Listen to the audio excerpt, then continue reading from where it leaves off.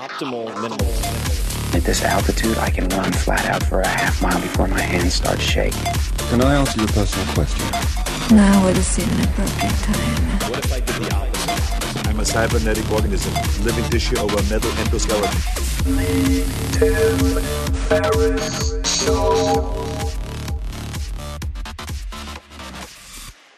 This episode is brought to you by FreshBooks. FreshBooks has become the go-to cloud accounting software for literally millions of small business owners who found a faster, more efficient, and much less stressful way to deal with their numbers. And ultimately, this helps you to focus on what you are best at. It is used by many of the fastest growing startups I've invested in or advised, and it's equally used by many of the best freelancers I work with on a daily or weekly basis. It is one of the easiest ways to send invoices, get paid, track your time, and track your clients. If you're self-employed and managing business sometimes means wrestling with spreadsheets, crumpled receipts, and other scattered pieces, FreshBooks can really help.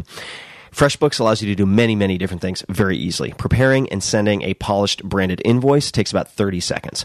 You can set yourself up to receive online payments from your clients in about 2 clicks, which on average will get you paid twice as fast. Their new proposals feature means you can include a project summary and timeline as part of your estimate.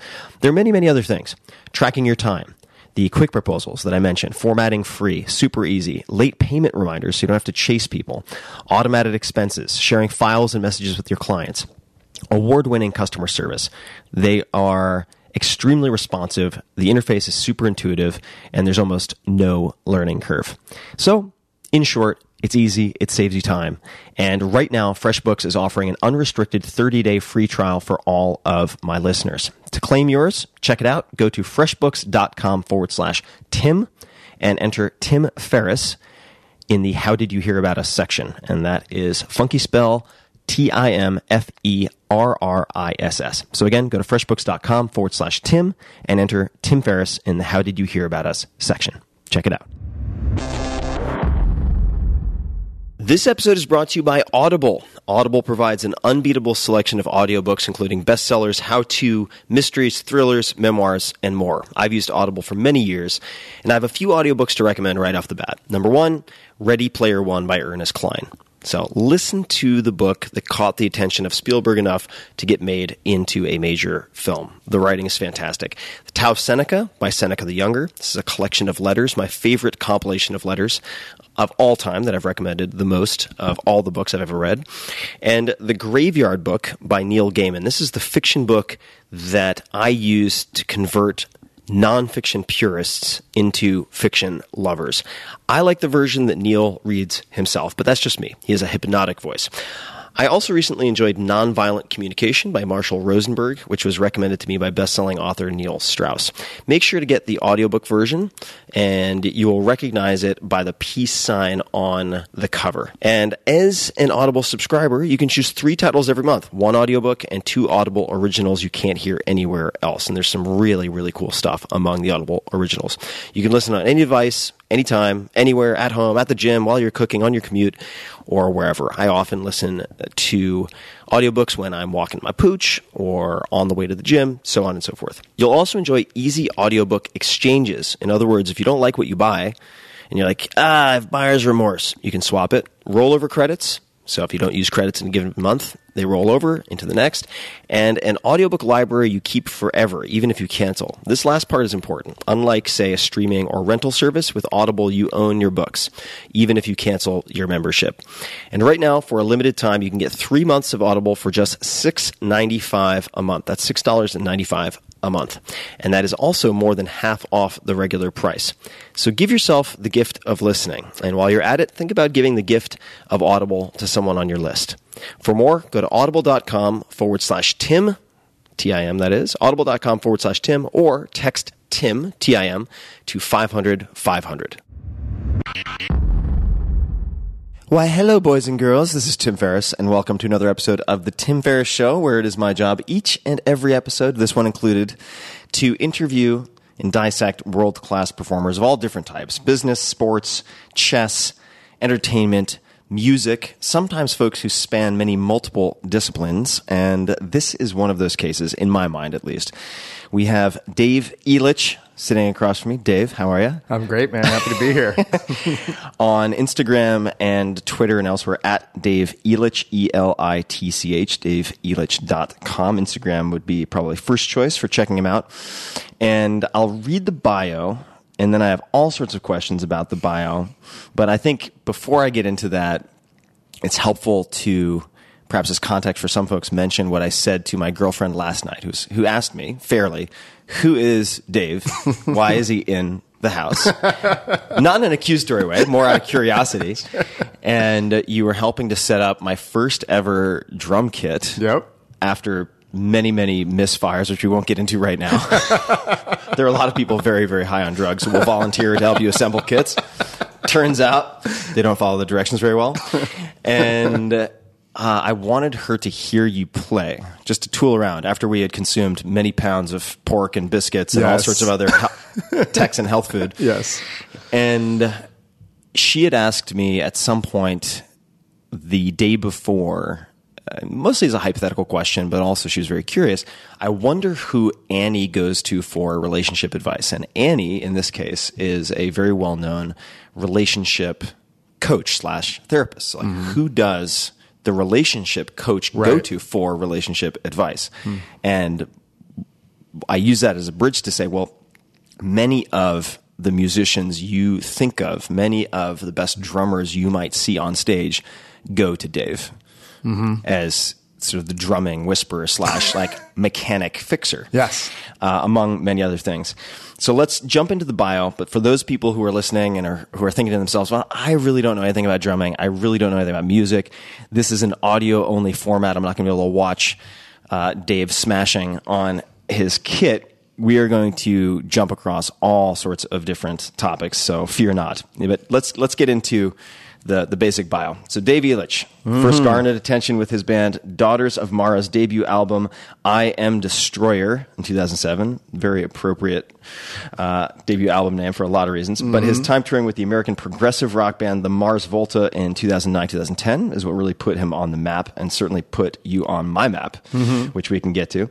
He has since worked with Miley Cyrus, Justin Timberlake, M83, the 1975, Juliette Lewis, Big Black Delta, and many, many others. He conducts masterclass lectures worldwide, and in fact, you are going to be conducting a masterclass tomorrow here in Austin, Texas, which is exciting, and is a regular in the LA session scene. And I want to come back to a bunch of vocab here that we can dissect, including performing on film scores for many major motion pictures, and I have questions about that.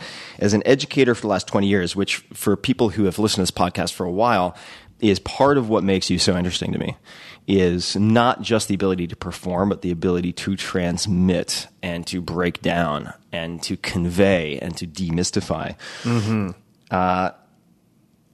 Let's back to the sentence. As an educator for the last 20 years, Dave has developed a reputation as the technique body mechanic specialist who has helped many of the world's top players and educators overcome physical and mental plateaus at his private studio in Los Angeles. And your brand new online course, Getting Out of Your Own Way, which is perhaps the best title of any course I've ever encountered, is available at DaveElitch.com. I have checked it out. It is fucking awesome. Thank you. And I have spent a lot of time thinking about teaching. I've spent a lot of time thinking about learning, and I'm by no means a musician, but have also digested a fair amount of material related to drumming, and cannot recommend it highly enough. I thought we could start with your t-shirt that you're wearing right now. And it's a t-shirt that I liked so much at one point when we hung out in LA and smashed on some drums and then ate a bunch of Himalayan yak, if I remember correctly. Yep. I asked you where I could get one of these shirts. Yep. So could you describe for people what you're wearing at the moment and why? Yeah, absolutely. So I'm wearing one of my t-shirts that I, make and are available on my website that, that say slow down on the front and do it again on the back. And it came from me having to say that over and over and over again to people as I was teaching them. So I just got tired of yelling at people saying the same shit over and over again. So I just point at my shirt now and I just go, come on, slow it down. Because so many people, it's not about what you're trying to learn as much as it is about how you approach learning it. which is obviously a universal concept. And so many people try to just rush through things so quickly. And especially when you're doing something that's so physically and mentally demanding as drumming, if you don't approach it slowly, your brain has no idea what your body's doing. So all these people try and rush through something and they physiologically have no idea what's going on. And also do it again because the sheer amount of repetition you have to do to really plug in that muscle memory. And it's fun. I made it just kind of as a joke, kind of, and then people would come up to me on the street and be like, "Oh, I'd love that shirt," because people get whatever sort of meaning they want. It's the Rorschach inkblot test. Yeah, absolutely. People love it, and they get whatever they want out of it, and it can mean all sorts of different things, And this, I think, also highlights for me a difference between a really critical difference in learning anything, or several critical differences. One is developing a skill versus demonstrating the skill, and you could apply that to, say, strength development versus display, right? Competing in, say, powerlifting versus training for powerlifting, and in this case, I think maybe a good contrast that comes to mind would be last night, sitting down at this electronic drum kit, my first kit of that type that I've ever used, and playing with the basic posture and body mechanics. Right? So you would ask me to relinquish control of my arm and provide dead weight, and to do the same with my leg, to try to ensure that, for instance, when using and I never know if I should call it a kick or a bass or same thing, something else, kick or bass drum, or pedal rather, that I would be using my hip as opposed to getting wickety whack with my ankle or other articulation. Right? And in aiming to do that, ensuring that I'm not leaning back like I'm in an Easy Rider, because that creates all sorts of instability. And it was incredible to me, but not surprising given my time with you, that within about 120 seconds, you took one of my greatest sources of discomfort sitting at any kit, which was feeling like I had to be kind of balanced on my left ass cheek to make the bass pedal work properly. Yeah. And you remove that, so now I could have a little bit of anterior pelvic tilt. And for people who are wondering what that means, imagine your hips are a glass of wine. If you pour wine out the front, that's anterior pelvic tilt. Posterior pelvic tilt would be pouring wine out the back. And so having a little bit of tilt forward so that I can feel my sits bones on the stool, which you also helped me to do by taking a weight plate, because it was in the garage and the gym is also there, and putting it on top of it. So you diagnose that very quickly, and then we practice a very slow, basic sort of AC/DC rock. Money beat. The money beat. Yeah. And in doing that, we were able to focus on some really fundamental grips and so on in a very slow fashion. But the video that introduced you to me has a number, it turns out, of stories associated with it that I hadn't heard. It seems like a lot of people have come to find you through this video. So I'd love to tell people about it. And I think it came about because I was on Twitter at God knows what unholy hour, and was thinking about drumming, and I've always been fascinated by drumming. So I asked something along the lines of, like, who is a beast drummer who is also a good teacher? And somebody threw a link up to this video. What is the video? So the video is me playing with the Mars Volta at a Big Day Out festival in Sydney, Australia in 2010, early 2010. And I would videotape all of the shows that we played. I'd set up a little camera behind me, because when you're in the heat of battle, as you could say, you have no idea how it's actually coming across. So if I backtrack a little bit, with this situation and a lot of situations that I get called for, I've sort of developed this reputation as a bit of a mercenary, in that, like, when someone breaks their arm or someone gets fired or someone needs someone to do a tour, like last minute, no rehearsals, little rehearsal, whatever, they call me and I have to learn everything last minute. And it's funny. I've been The cleaner. Yeah, exactly. Yeah, exactly. And so, you know, with the Mars Volta, with Miley Cyrus, with 1975, with M83, you walk into a room, you go, nice to meet you guys. And you might run through the set once, and then you're playing in front of 15, 20, 30,000 people. And it's a very unique situation to be in. The amount of pressure is unbelievable. Because as a drummer, if you drop the ball, the whole show collapses in on top of you. It's not like, you know, guitar where you can just like, whoops, flub that, and then you can just kind of keep playing. Do it twice and you're playing jazz. Exactly. Yeah, with drumming, if you drop the ball, like the whole show caves in on you. So the Mars Volta was, you know, the first big situation that I was in like that. I got that gig when I was 25.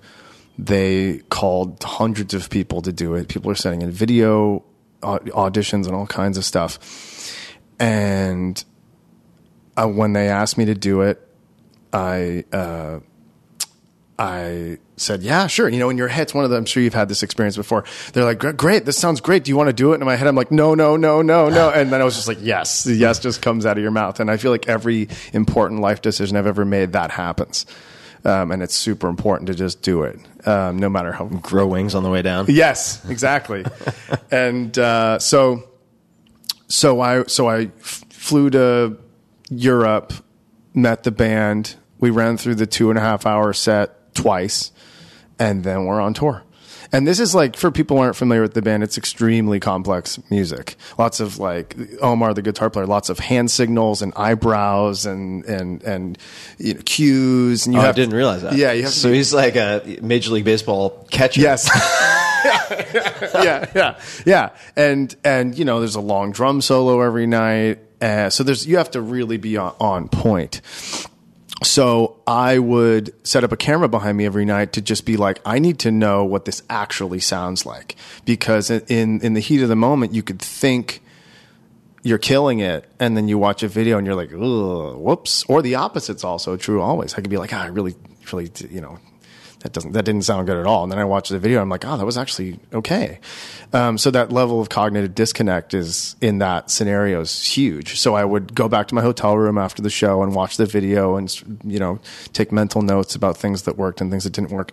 And for me, it's always been very important to put on a visual show. There's nothing worse than going to see a show and just watching someone looks like they're doing their taxes. Why do you think this particular video, and we'll put it in the show notes, so for people who want to see it, you can just go to tim.blog/podcast, and it'll be right in the show notes, so you can find the link. But if people wanted to Google this, is there anything in particular they should search for? You just type in Dave Elitch drum cam or just Dave Elitch, and it's going to pop up at the top somewhere. It's one of the very first videos. Why do you think this video, and it's related to where you were going, I think, but why do you think this video caught on in the way that it did? Because I'm going apeshit. Fucking berserk. It was standing up, kicking stuff over, you know, like just going nuts. Yeah. Like, I think it's really important to put on a show so people are like, holy shit. What is this is insane. You know? And so, yeah, I'm standing up and hitting super hard. And it's visually entertaining. But the most important part of that is the playing has to be happening. If you know, go nuts and then you screw something up, there's no point.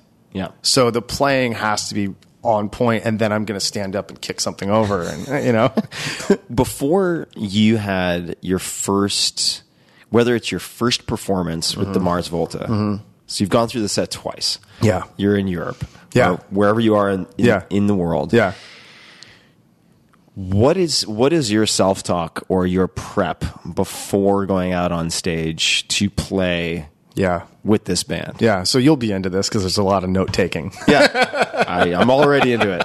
So this is something that I do with a lot of people that I work with, just showing them how to properly chart out a song. Because so many people write out way too much nonsense, and then it's way too much to navigate.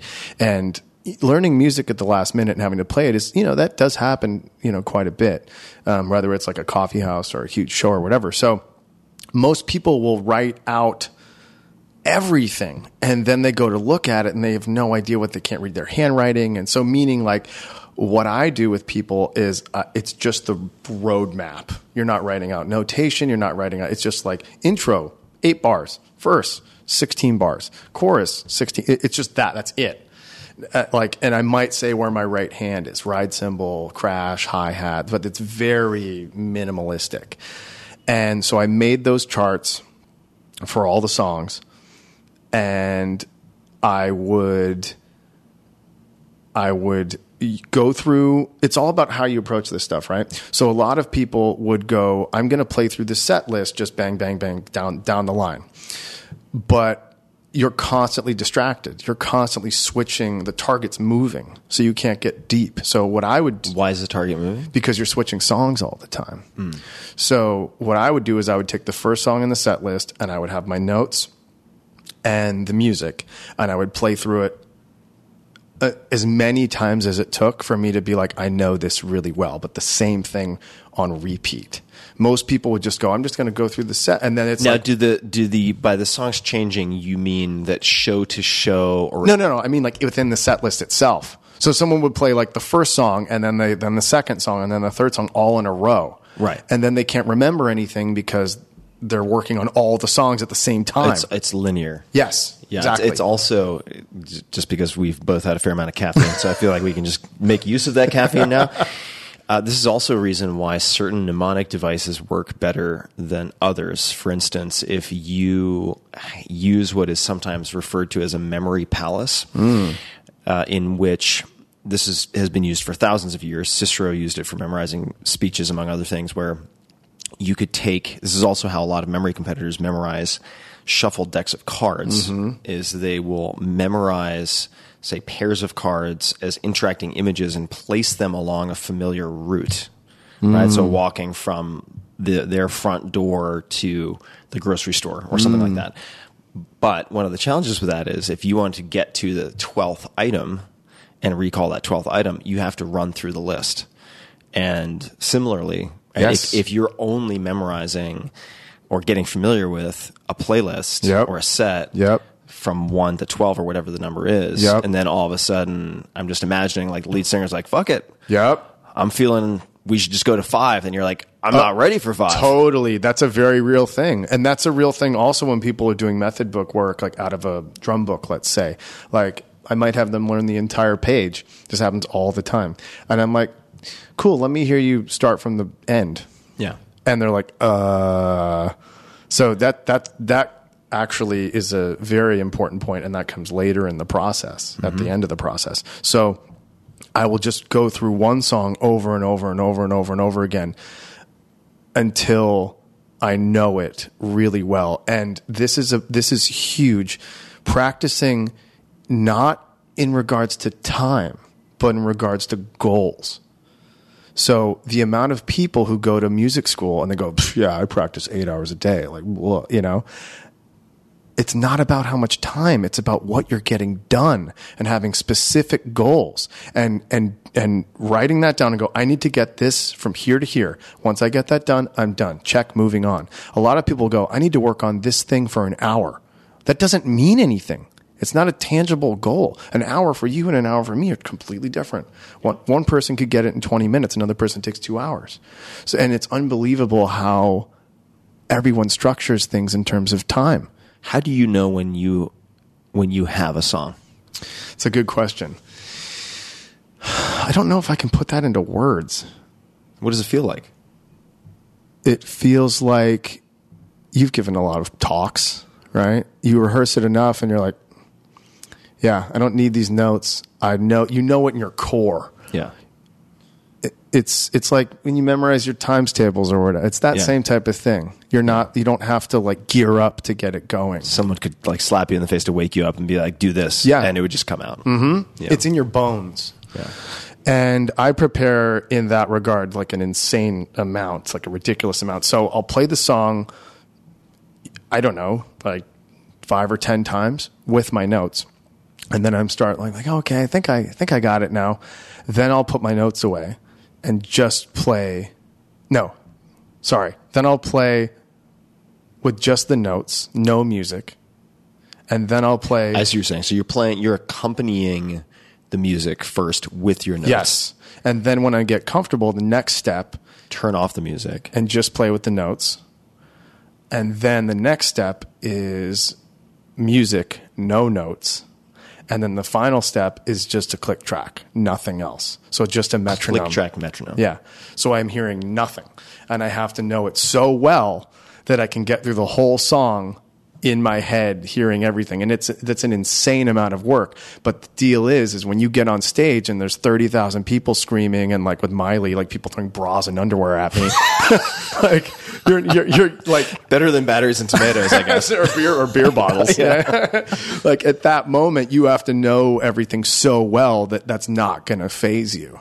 So it takes a long time, and I'm in there for 10 or 12 hours at the beginning. Yeah, but that type of preparation is huge. And what's funny is when I went to Amsterdam to rehearse the set with them, I set up an extra floor tom on my left side, which you normally wouldn't do that. They're on your right side. And were you going to say something? No. I was just going to. I was going to say, for maybe you could just explain what a floor tom is. Yeah. So toms. Interesting. It's explaining this. Man, how would you explain this to a lady? I mean, I'm going to do a poor job. Yeah, great. I'll take I will do a terrible job, but it's easy for me to come at this with beginner's eyes because I don't know what the fuck I'm talking about. So if people hear the kind of like snap of a like the generally, please feel free to call bullshit on any of this. No, you're good. Like that, you're going to be hearing, say, a snare drum, right? And when you look at drummers and they have their hands seemingly crossed, they're hitting the hi-hat and then they're hitting the snare with the other hand. And that's part of the lifeblood of any kind of like rock beat, right? And the like kick that, and the kick drum and with the their kick. foot. So it's like exactly. That is the hi-hat and the snare. Yeah. And then if you were to hear a drummer say travel left to right, assuming they're right-handed, like digga digga digga digga digga digga. When you hear that digga digga digga digga digga digga, that part is very often going to be a floor tom. Perfect. I couldn't have done that better myself. You are right-handed. Yes. So you have a rack tom up top, straight in front of you, which is going to be the higher pitch, like do do do, and then you go down further, and you get bigger drums, which are sitting on the floor, floor toms, right? Yeah. So having those on the left is not normal. Not normal. Yeah. So why did you do that? So I put it on my left so I could put my notes on the left. And no one, didn't think anyone would see him. And I go to the bathroom after the first set, and I come back, it's all gone. Oh, fuck. Yeah. And I was like, and the bass player's like, it's cool, man. You got it. It's all good. You don't need those. And I didn't. You're like, thanks, bass player who's done this set 400 times. But exactly. Yeah. It's okay. Great. So I want to just note something for folks. And I'm so glad we got into this, because that particular way that you laid out your progression for practicing a song is nearly identical to how a lot of the best public speakers also prepare their keynotes. And they will say, take a keynote, and I learned to do this as well, but I was borrowing from other people. And instead of doing, let's just say it's for the sake of simplicity, a 60-minute keynote, rather than trying to give the 60-minute keynote from start to finish, they'll break it into, say, 4 pieces. Yep. Or what they'll do, and this is something I started to model, is because the beginning and the ending is so important, actually breaking out like the first 5 minutes and the last 5 minutes. So you have, say, 5 minutes. Let's just make it simple. If it's say a 40-minute talk, to make the math a little easier, like first 5 minutes, then you have 3 10-minute sections in the last 5 minutes, and to practice each one of those individually as opposed to in sequence. Yes. And initially not paying attention to time, although having some rough idea of the total length, and then recording, listening to it, making the sort of post-game analysis edits necessary. And then also at a later point, I remember when I was, and I picked this up from someone as well, when I was practicing, you're talking about the bras and the panties and everything. When I was preparing for my TED Talk about a year and a half ago, which was going to be opening session, main stage, nervous as fuck. And just as a side note, I'm sure you have a million of these, so I'd love to hear some of these war stories. Sure. But there's this area behind the stage at TED, it's called something hilarious like the Zen room or the chill out room, where the people who are on deck, like the 3 or 4 speakers are on deck, are meant to hang out there, and there are little misters and like cold water and so on.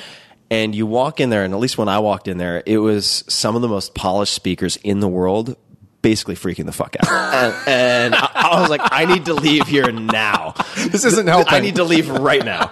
This is like, being in the water with Bear Grylls and all these survival experts, and they're losing their shit because there are like great white sharks in the water. You're like, I can't, this is not helpful. I need to not be here.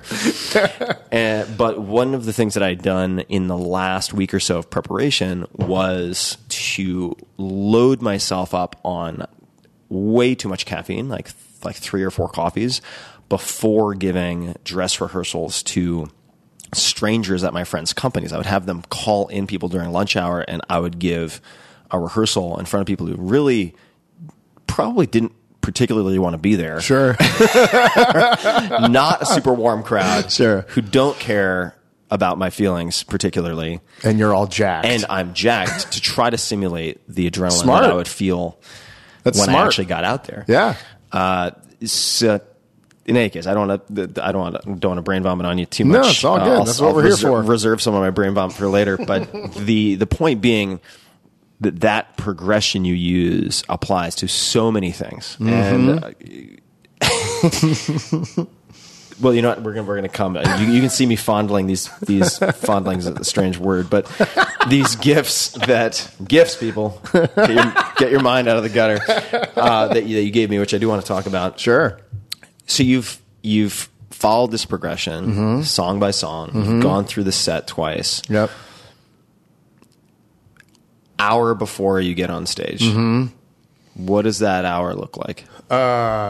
For that particular mercenary, gig. It's extremely stressful. You're waking up in the middle of the night going, how does that bridge go? Like, like freaking out because you have the weight of the world on your shoulders, and it's extremely stressful. In a lot of these situations, it's funny. I was thinking about how to sort of present this to the layman, and it's like your first day on the job. It's some really. You got like a giant promotion, or like you're at a new company, different title, different role, and you roll in and you meet everyone. You pick 5 random people out of the office, and you say, "Great, you guys are going to go on stage in front of 30,000 people together. You just met, or you're going to spend the next month in a bus together."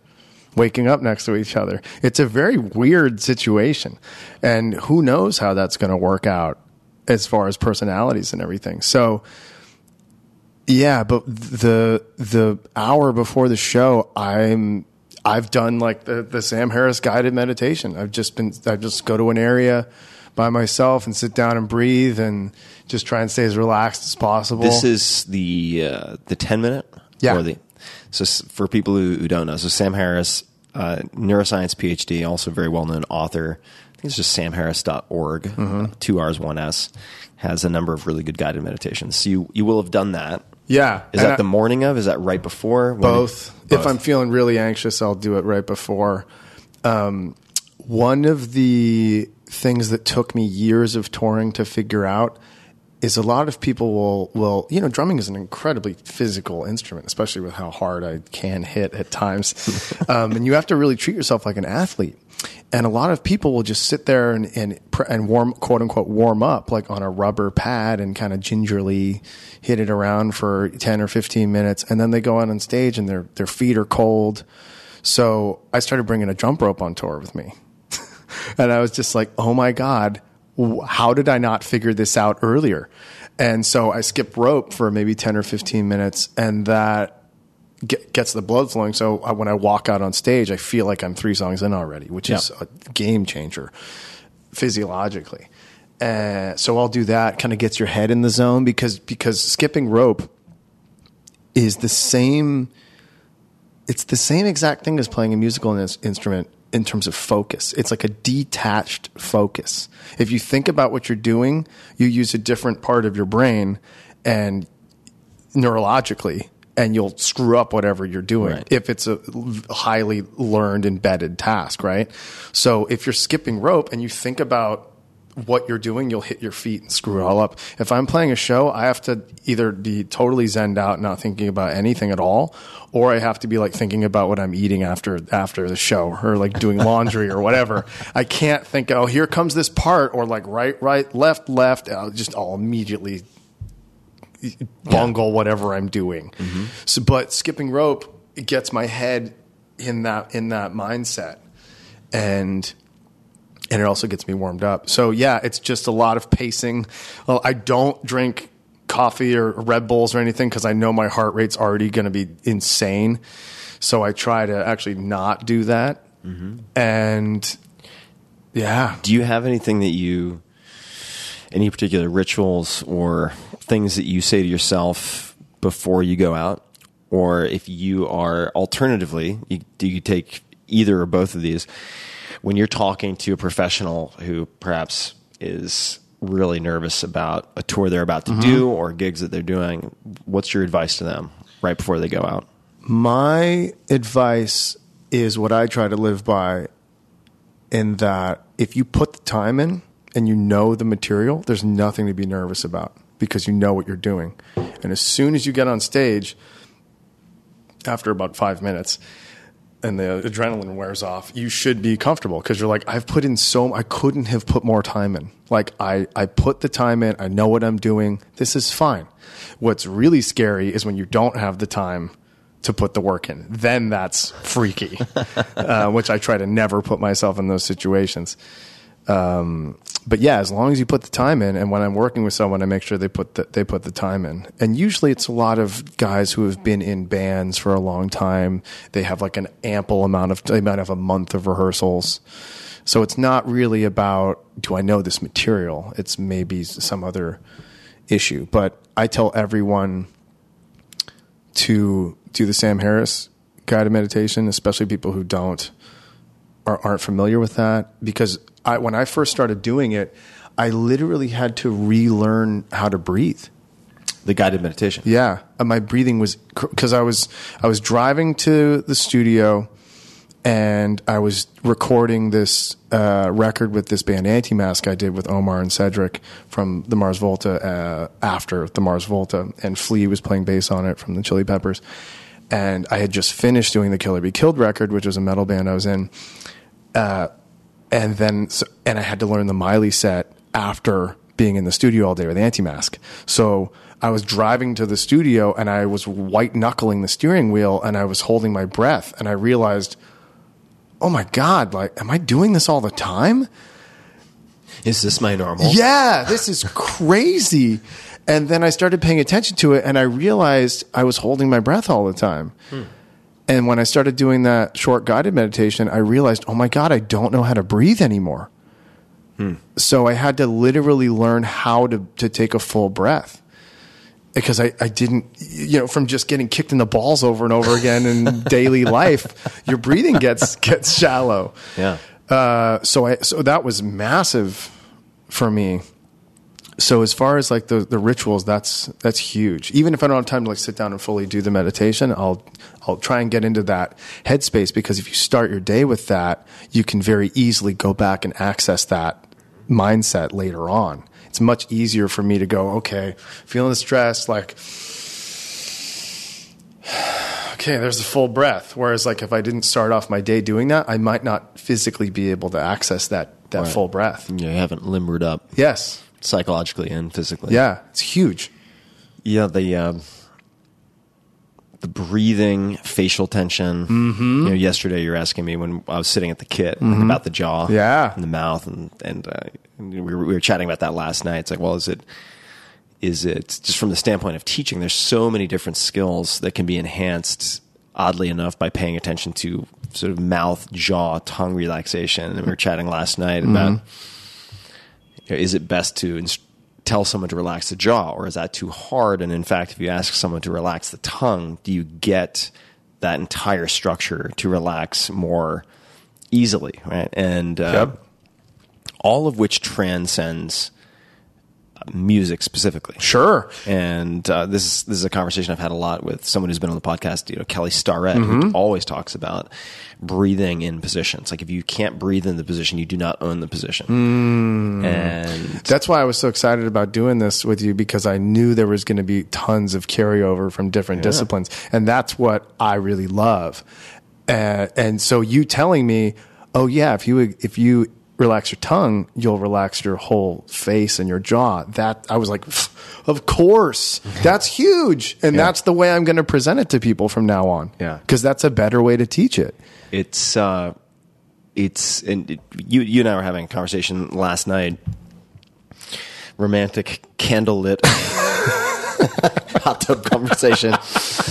Amongst ice baths. That's true. We did ice baths, which was also a great opportunity to work on breathing. Holy shit. Big time. Oh. And we can have a round two. But we were chatting about,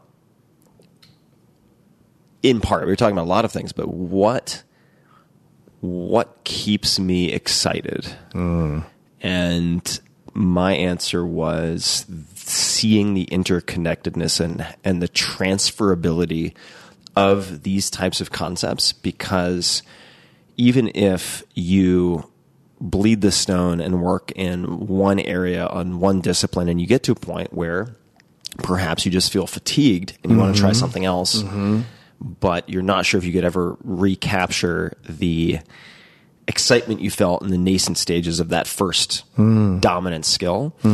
For me, it's been, I've realized that there are thousands of different disciplines you could be exposed to and take to, like a fish to water, because you have knowingly or unknowingly developed all of these meta skills that apply. And you gave me a few gifts that I alluded to fondling earlier.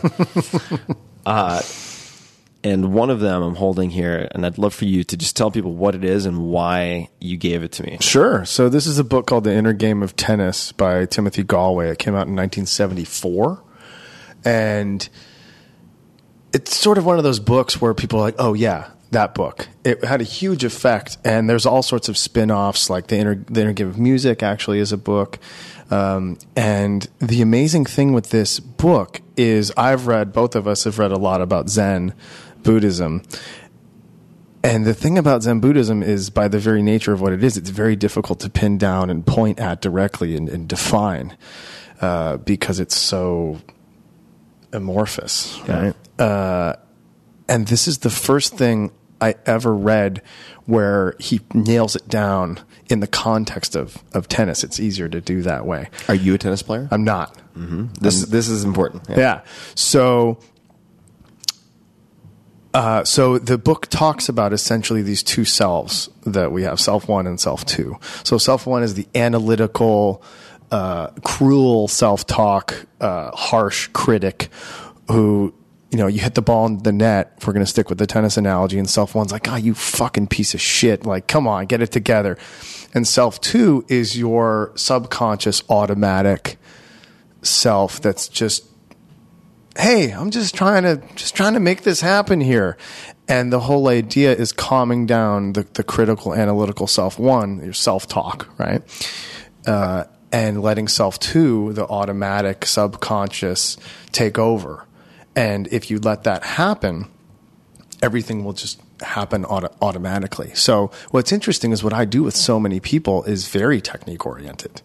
And this book can be described as like an anti-technique, because it's sort of the opposite way of coming about it. But what's interesting about this is with the Zen stuff, they will lead you down a path and then just leave you there a lot of times. And the brilliant thing with this book is it's very easy to understand. Anyone can pick it up and learn. You just replace tennis with any other thing, any other discipline. The brilliant thing with this book is it takes you somewhere, and then he's like, yeah, so, this is a plateau you have to overcome, and this is how you do it. And that happens multiple times. This in is book. the problem. Here are a few approaches to resolving the problem. As a, you know, for instance, if you're really getting in your head, we'll stick with the tennis analogy, in a match, and you need a device to overcome that self-one. Because like I was saying earlier, if you think about physiologically what you're doing in terms of movement, you use a different structure in your brain and you'll botch it. So if you're serving a tennis ball, you throw the ball up and you go, I throw the ball up, then I move my racket, you're fucked. Yeah. Right? You're going to hit the net every time. So in order to not do that, he'll say, focus on the laces of the ball as it's coming at you, or focus on the whop of the sound when you get like a good hit, and just focus on those things in and of themselves, and that will take you into that space. And we were talking about this last night. Everyone that talks about being in the zone or being on fire, that kind of thing, as a state that you can willingly inhabit, it's not really a thing. It's not really true. You can set the stage for it by this type of thing, but you can't willingly enter into that, or else everybody would do that all the time. Yeah. And when I'm having these out-of-body experiences when I'm playing music, which is what gets you to do it in the first place, sort of time slows down and unfolds in front of you, and you see what you're going to play, and Neo backbending, it's exactly, with the bullets flying by. It's exactly the same thing.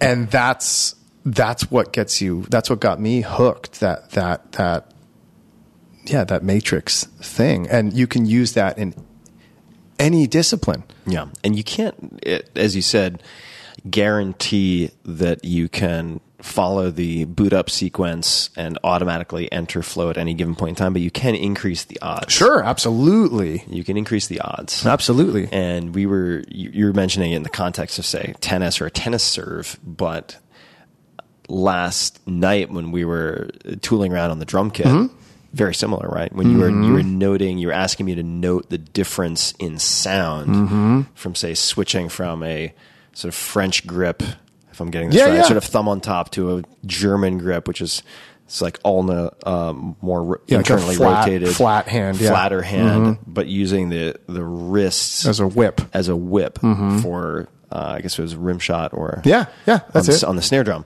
and asking me to really notice like the feel and the sound of it. And what's amazing about this is we're playing an electronic kit. We're not playing an acoustic kit. So even though you're hearing sounds, theoretically, it shouldn't really sound any different because it's not real. Yeah. You know what I mean? Yeah. But that's what's even cooler about this being on an electronic kit is like once we got you relaxing and getting those techniques happening and trimming the fat, your vibe and your feel was like totally different, even in that situation. And the sound is, or the cueing into that sound or feeling, much like anyone who's played tennis, and I've played very little tennis, but knows the gratification of that proper thwack when you really hit it in the sweet spot, or anyone who's boxed and found that sweet spot on a heavy bag, acts as an anchor for the 27 biomechanical ingredients that make it up. But if you try to recall the 27 separate ingredients discreetly when you're pulling your arm back to hit the ball, you're fucked.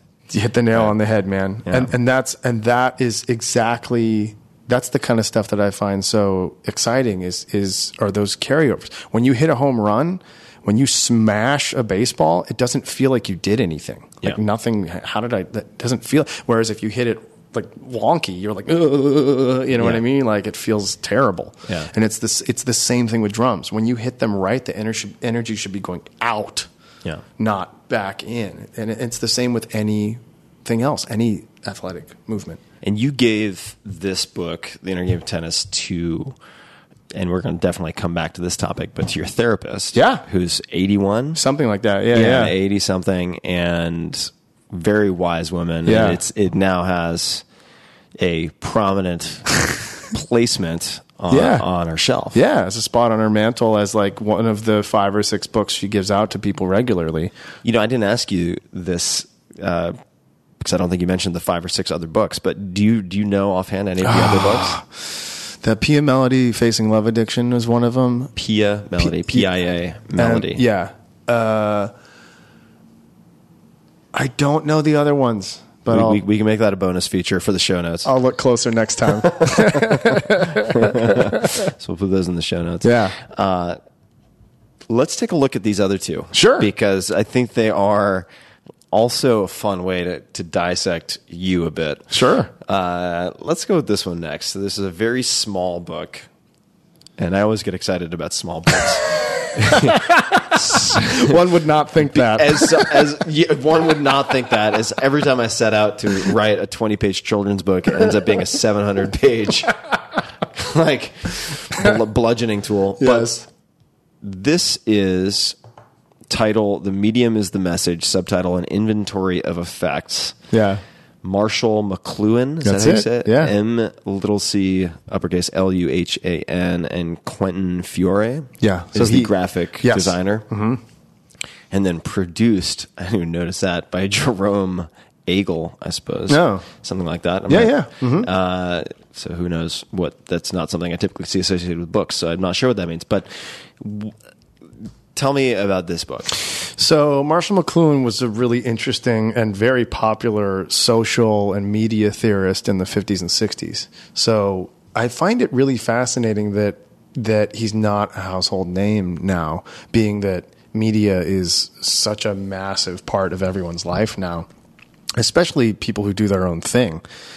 Like we have to have Instagram and Twitter and all that stuff. Like you don't have a choice, right? Mm-hmm. So I find societal issues and media and how we process and consume media very interesting.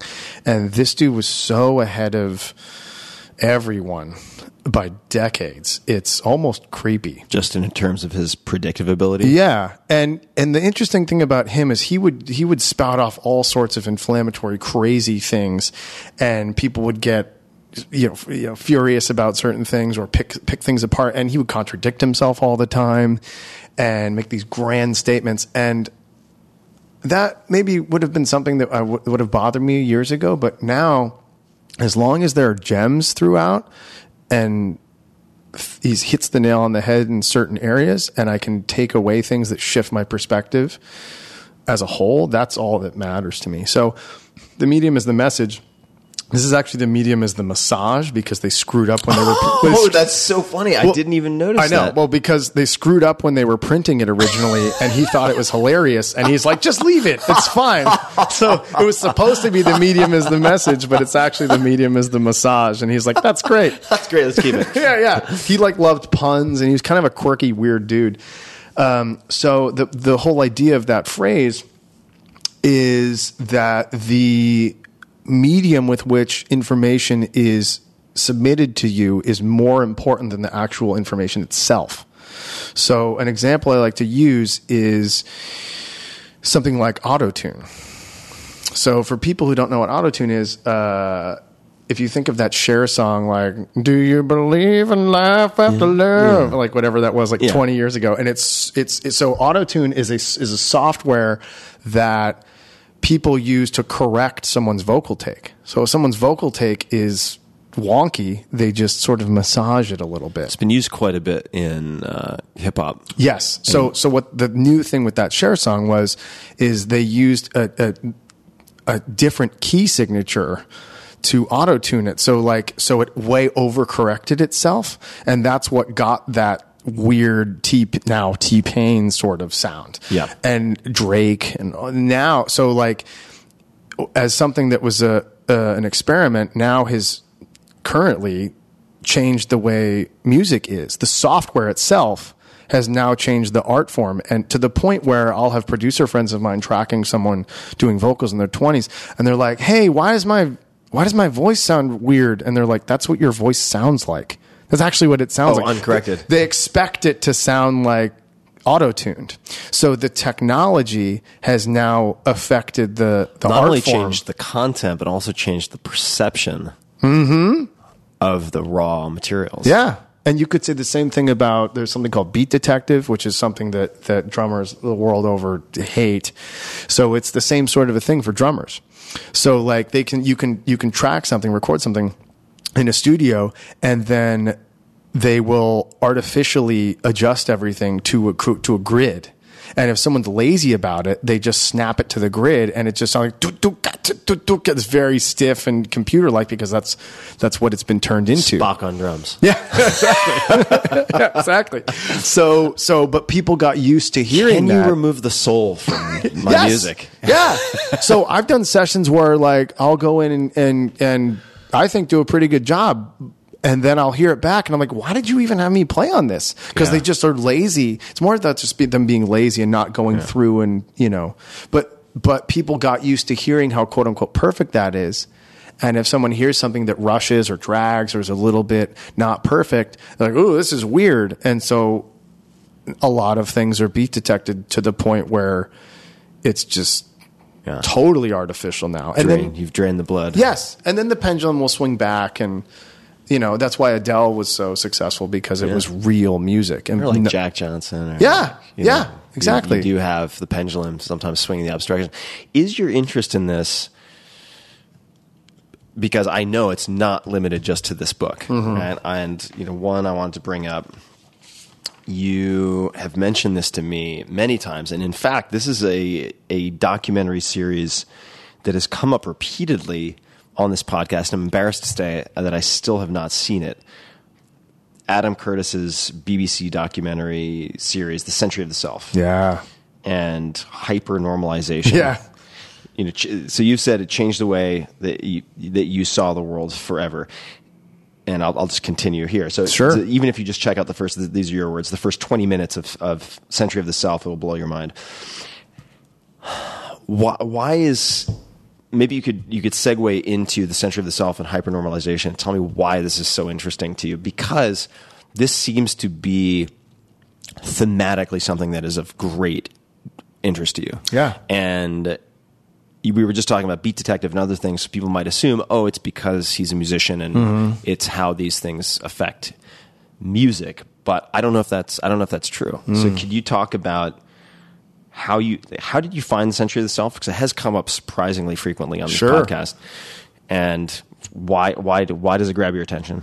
My buddy Chris is a musician friend of mine, and he told me about it years ago. I think it came out in 2000, I think.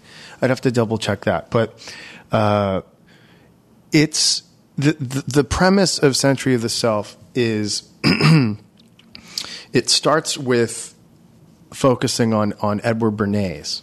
So Edward Bernays was Sigmund Freud's nephew, and he took all of Sigmund Freud's theories on the subconscious and came to the conclusion that human beings are either savage animals that are going to rip each other apart, or they can be controlled and made docile via consumerism.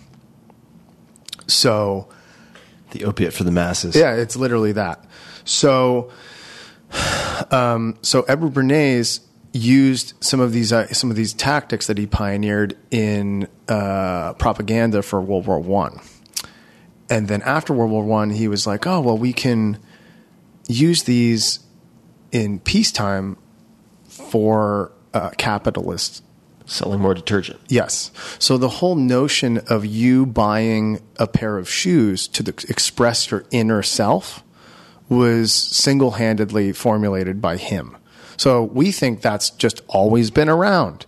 But really before him, if people were thirsty, they drank water. If people needed it, they would wear shirts for years. And, as that dude who I am a big fan of, Slavoj Žižek, so we're going to come back to this. Yeah. Slovenian philosopher. Yeah. Slavoj, second name Zizek. Amazing name. Yeah. Please continue. Amazing person. We'll come back to that. Yeah. So what he talks about, he says, if once you drink Coke instead of water, the excess is with us forever. You can't go backwards. Right. So he did interesting things like having a bunch of women smoke cigarettes. There was some sort of subconscious phallic connotation with that, but at the time women didn't smoke, and he hired like a bunch of attractive women to smoke on in a parade or in public or something to get it like quote unquote sort of trending. Yeah. So the idea, so Like basically, having the celebrity wear the sneakers. yeah, exactly. So he created focus groups, and he created the idea of PR. This is all him. So this guy single-handedly shaped America as we know it, and of course, America affects everything else in the world, up until recently, anyway. And so, especially the world we live in now with Instagram and social media. He's maybe the most influential person. I mean, in terms of Whose society, name most people don't recognize. yeah, it's so it blows my mind. He should be a household name. And This is Edward Bernays. yes, and the documentary is Bernays, for Yes. people wondering. and the doc. And what's interesting is you would think he made himself famous via Sigmund Freud, but it was actually the other way around. He took all of his tactics and made Sigmund Freud into Sigmund Freud. Huh. Yeah, it's crazy. So, That I didn't. I had no idea. That's Yeah. really wild. so it's 4 1-hour episodes, and the first episode, The Century of the Self. Yeah, it's called Happiness Machines. That's the first episode, and Adam Curtis has a really interesting style of making these documentaries. I saw him do a talk in Los Angeles when Hypernormalization came out in 2016. And he said, these aren't really documentaries. They're kind of just things that I make. And they're almost like video essays or collages. And McLuhan talks a lot about that, presenting things as sort of a star pattern of images, because language is sometimes insufficient to convey the ideas. So it can be like a weird collage. You're like, what am I? Like, I show this documentary to people, like, what is this? It's really strange. And the music's really weird and bizarre. Which one are you talking about? You're talking about Sorry, I'm talking about Hypernormalization. Either one, anything he's made, anything Adam Curtis has made is the same style. So it's 4 1-hour episodes, and it goes all the way up till the Clinton administration, because this idea, this Edward Bernays stuff, weaves its way into politics and all sorts, and it goes into other things too. So that completely changed the way I think about everything. I think about it every day. In what would be an example? Is it just that you're aware of the way your subconscious is being manipulated? Is it that you view other individual and collective behavior differently because you question the free will ingredient? How does it, on a day-to-day basis, impact how you think about things or view reality? It's all of that, and if we're just talking about consumerism, if I want to buy something, whatever it is, like a drink or a snare drum, which I buy a lot of, or some art, which I also buy a lot of, why do I want this? Yeah. What's driving this? And a lot of times the answer is different than what you think it may be. Yeah. Or what you want it to be. Yeah. Well, a lot of times you're filling that, you're filling the void, right? Yeah. So, that's something that's a whole other topic, like existential angst, but That is a big topic. but that's why a lot of people are buying things is to make themselves feel better. But I heard this quote not too long ago. It's actually in a collection of quotes. I love just a collection of quotes. I'm such a promiscuous quote reader. Sure. But there was one, and I don't know the attribution. Someone out there on the internet can certainly indicate who the proper attribution is, and I'll put it in the show notes as well. I'll write down this note: mankind existential animal quote question mark. And the quote is along the lines of, man is the only animal for which his own existence is a problem to be solved. I love that. Yeah, I love that. That's it right there. It's like, my dog Molly does not seem preoccupied. No, at all. No, she's just having a good time. Yeah. You mentioned artwork. Yeah. And we're going to come back to some of the music, and we're also going to jump into some of the rapid fire questions that I love to ask, which we've known each other for quite a while, but Sure. I don't think I've ever asked certainly 90% of those that Great. we're going to be coming up on. But the artwork, I follow you on Instagram, and I love your drumming. So Thanks. don't take this the wrong way. I find the artwork that you discover to be fascinating Thanks. and strange. Thanks. You're welcome. So I use your account also as a way of discovering different types of graphic design and art. Have you always been interested in visual art, and if not, how did that become what seems like an important part of your life? I don't know if it is. Yeah, it's a very important part of my life. So how did it become important? Why is it important? I used to make art. I used to draw a lot and do watercolors when I was a kid. And then when I started playing drums, like really young, like 5, 6, 7. And then when I started playing drums, I didn't do anything else. Like it took my full mental capacity. So that sort of fell by the wayside. And then I hit a certain point in my career where, if you just have those blinders on and you're myopic about something because you're very, very focused and driven, you end up burning out eventually. So, and touring is incredibly stressful. So I hit a wall a few years ago. And how old are you now? 34. Okay. So like 31, 32. Something like that. Yeah. And I turned to art as a sort of oblique form of inspiration. I don't want to hijack the flow here. When you say hit a wall, is that physical fatigue?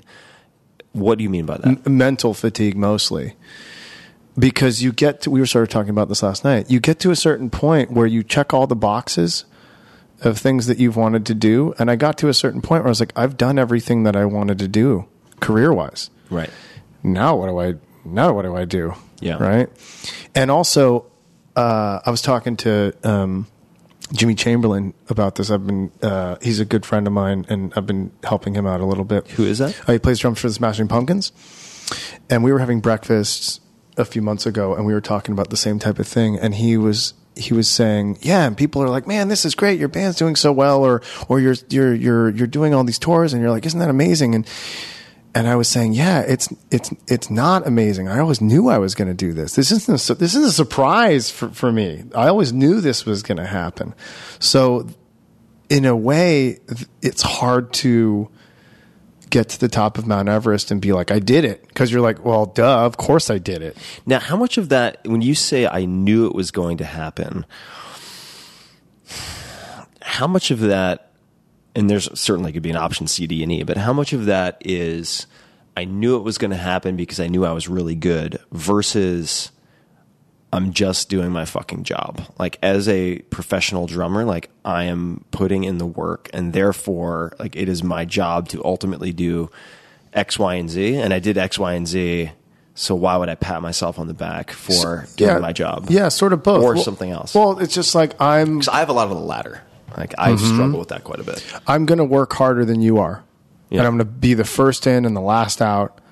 And if this guy can make it work, I can certainly make it work. Mm-hmm.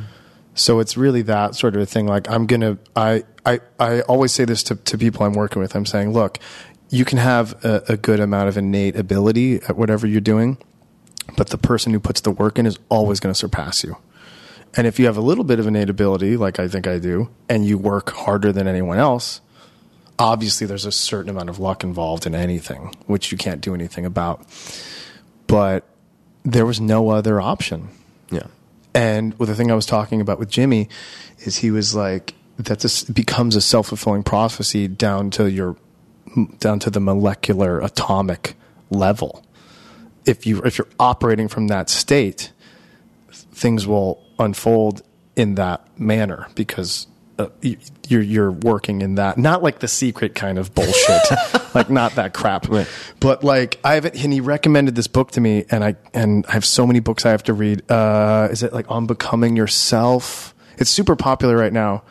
I'll have to look it up. I wonder who wrote it. I have it in my... Is it Krista Tippett? No, she's great though. She is, yeah. I'm reading this Ellen Langer book called Mindfulness, which you're going to super dig. I've watched you carrying it around. Yeah, it's so good. And Ellen Langer was on her podcast. That was how I found out about her. Got it. All right. So we will follow up. So Jimmy recommended a book. Yeah. It may be On Becoming something or other. Yeah, God, I have to look it up. What's the gist of the book?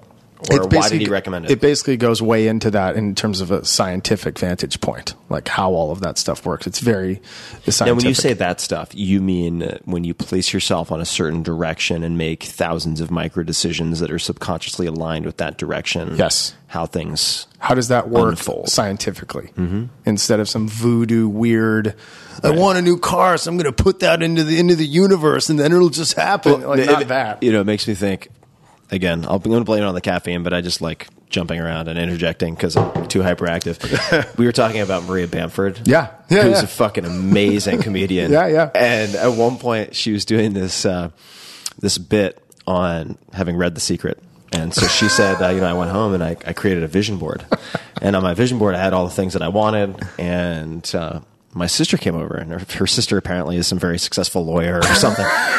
And her sister comes over, very type A, and her sister's like, "What is this?" She's like, "Oh, it's my vision board." And she's like, "You have a microwave on your vision board?"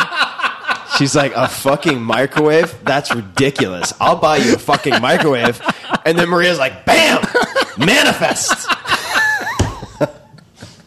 That's awesome. So we're not talking about trying to make that happen. No. No, but I haven't read it yet, so I'm kind of talking out of my ass here. But he was saying it's incredible. How did he think it would help you, or why did he prescribe that?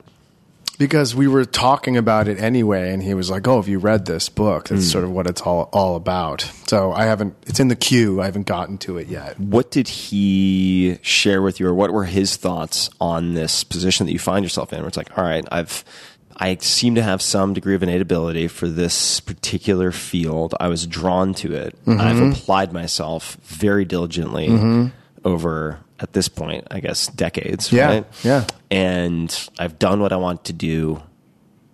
Now what? Well, and you said something, I don't know if you want to debut it here or not. I said, "Oh my God, you should put that on social media just to further outsource your self-esteem." Sure. Which I think is like social media in a nutshell. But you said, do you want to try to you want to take a stab at it? I said, anyone who says do what you love for a living and you'll never work a day in your life hasn't done what they want to do for a living.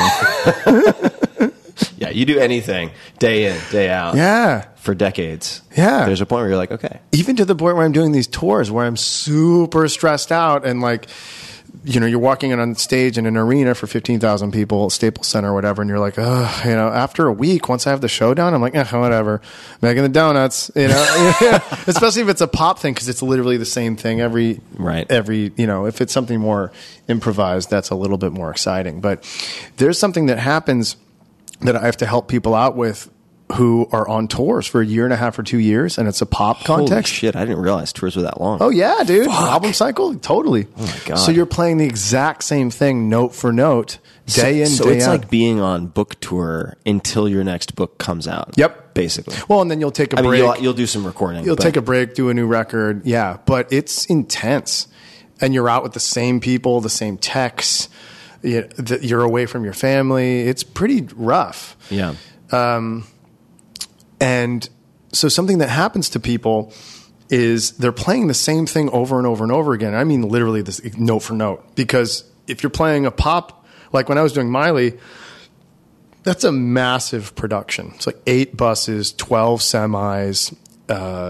The stage production is insane. I'm going up and down, above and below the stage. There's a huge video wall. She's riding a giant hot dog like 20 feet above the air in the arena. There's a lot of things that go on there. So you can't do anything different because the dancers will be like, oh, like what just happened, right?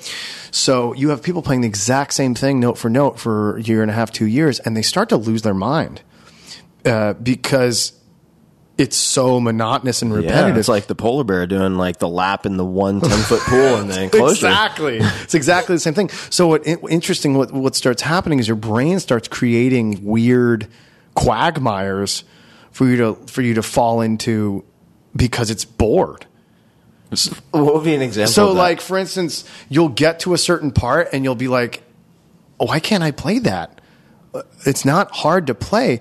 Like there was a guy I was working with who has played with like Janet Jackson for a year. A lot of people. He's a fantastic drummer, and he had like some issues with his foot, and he went to see someone in Atlanta, like a neurologist, and she had some helmet that he put on because we were looking at like the technique, the physical issues, and I guess there were some parts of his brain that were like turned off, like to control the foot. It's crazy. I don't know how that technology works, but your brain will fuck with you. Yeah. So though there was times at the Mars Volta or with Miley or whatever where I would be like, oh, here comes this part, and it's like, you're already dead in the water. Yeah. Or like when I was doing M83, there was one section where like I would hear the beat in the wrong place. Like weird. You had like an auditory hallucination. Yes. Yeah. Wow. Yeah, and like it was very, very, it was a very simple section. And I remember at sound check, me like going, whoa, what's going on here? This is like, and your brain is like, I need something to do. Yeah. It's crazy. So I forgot why I got on that tangent. We were talking about Jimmy and climbing Everest and what his thoughts were on what to do. Well, his situation, we were talking about this sort of last night. It's like, in certain situations, there aren't a lot of people you can talk to about certain things, right? So we were just kind of going back and forth at that type of thing. And the thing with him is he is in a band that's still huge. And the thing with being this is the thing that's uncontrollable in the music industry, or, there's tons of parables here, but I can work really, really hard, and it doesn't matter if my band makes it or not, in a way that if you really hit the lottery, that's totally outside of your control. So that they put in all the hard work, but that band hit the lottery. Yeah. And that is out of your control, but again, you can sort of set the stage for it. So where he's coming from, because he's in a band that is huge, is totally different from someone like me who's a mercenary. Yeah. Right? So it's the Blackwater sniper of drumming technicians. Yeah, totally. So it's a totally different thing. Yeah. But he's very, very intelligent and great player. Really great guy too. He's amazing. You guys would get along really well. Yeah, I'd love to meet him. Yeah, for sure. How long has he been the drummer with? He took a break for a while, and then he recently got back together with them, and they're just on tour right now doing their new record. Yeah. There's so many tracks that just fueled me through so many parts of college. Oh, and yeah, other dude. points, Zero, Butterfly with Bullet with Butterfly Wings. Yeah, dude. Oh my God. Oh yeah, so I love that. Amazing. I think we should maybe jump into some rapid fire, but we will incorporate this. Thank you for the index finger point. We're not going to miss this because you mentioned a word earlier, which is a very useful word, oblique. Mm-hmm. We're not talking about the sides of your abs, although I suppose we are. It's used in that context too. We're going to come back and talk about oblique strategies. But first, since we've consumed, I think, several black teas, several green teas, several Topo Chicos, and are working our way through a couple of cappuccinos and more green tea, we will take a short bio break and return for your listening pleasure. We'll be right back. And we're back. As promised, oblique strategies. This is a black case that is holding what looks like a deck of cards. And this deck of cards has all sorts of things written on them. The first two, which I pulled out yesterday, which were highly, highly relevant to a number of corners I've painted myself into recently, were card number 1, simple subtraction. Card number 2, what mistakes did you make last time? What are these oblique strategies? So they're cards that Brian Eno and Peter Schmidt made together in 1975. And they're... Who are those two people? So Brian Eno is a super famous musician. He's done a lot of different things over the years, but he was first famous with the band Roxy Music. And he went on later to sort of pioneer ambient music. Yes. With music for airports. Wait, literally music for airports? That's what the record's called. It's called music. It's called Music for Airports. Yeah. Sorry, I should have clarified that. I feel like they would get along with McLuhan, and the medium is the massage. Yeah. Well, he wanted to make something that sort of neither had a beginning or an end, and you could tune in and out of, and it didn't really matter. And so he's a very interesting, brilliant person. And these are strategies when you're making anything. I mean, this is in the context of making music, but you can obviously apply them to anything. They're devices to knock you out of your present state of mind. Like you said, when you paint yourself into a corner, like, I gotta get out of this. Or you just feel like you've painted yourself into a corner. Sure. Well, that's a whole other thing, right? Yeah. So there's a whole deck of cards that are very simple, minimalist suggestions, right? So the ones that you picked out, you already said, but if we pick out like just a few random ones. Tidy up. Do something boring. The most important thing is the thing most easily forgotten. Ain't that the truth? Overtly resist change. Disciplined self-indulgence. Yeah, so these are prompts. Yeah. In a way, for getting unstuck or unfucked. So, I've had a set of these for years, and I thought you would be super into these. How do you use these cards? And I'll just buy a little bit of time because I noticed there's a description card which I hadn't noticed earlier. These cards evolved from separate observations of the principles underlying what we were doing. What we were doing, I'm imagining, is very much musically related. But sometimes they were recognized in retrospect, i.e. intellect catching up with intuition. Sometimes they were identified as they were happening. Sometimes they were formulated.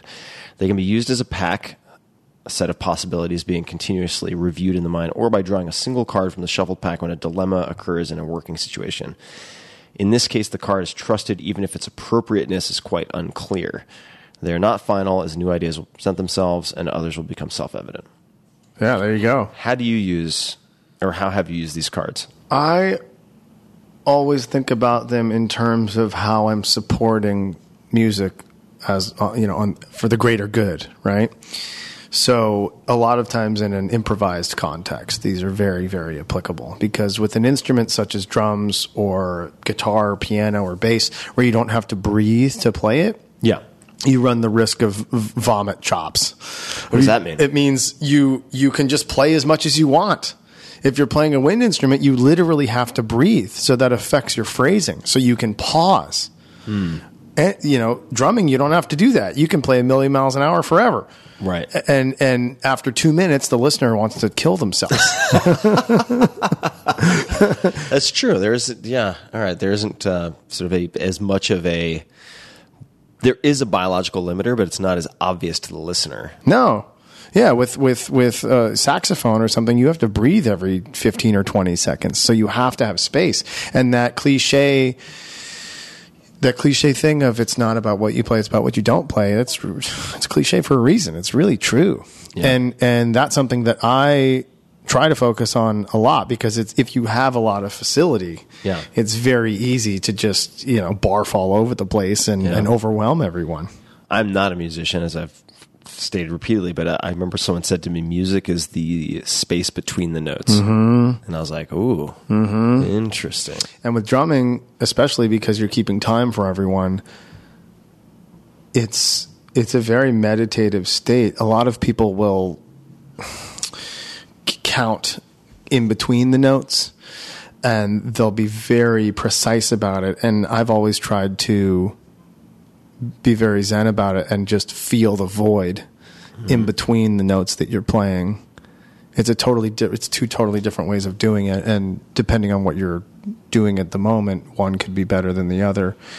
But yeah, man. So you would then give me an example if you could. Yeah. It could be hypothetical. Yeah. Like, when would you pull out this deck and be like, all right, I really feel like I need one of these cards? So, I do a lot of the body mechanics stuff with people. And I also have people who are just like, hey, dude, give me a bunch of cool, crazy licks to play. Like in song enders, that kind of a thing. Like I did that with my buddy Stacey Jones, who's Miley's MD and drummer.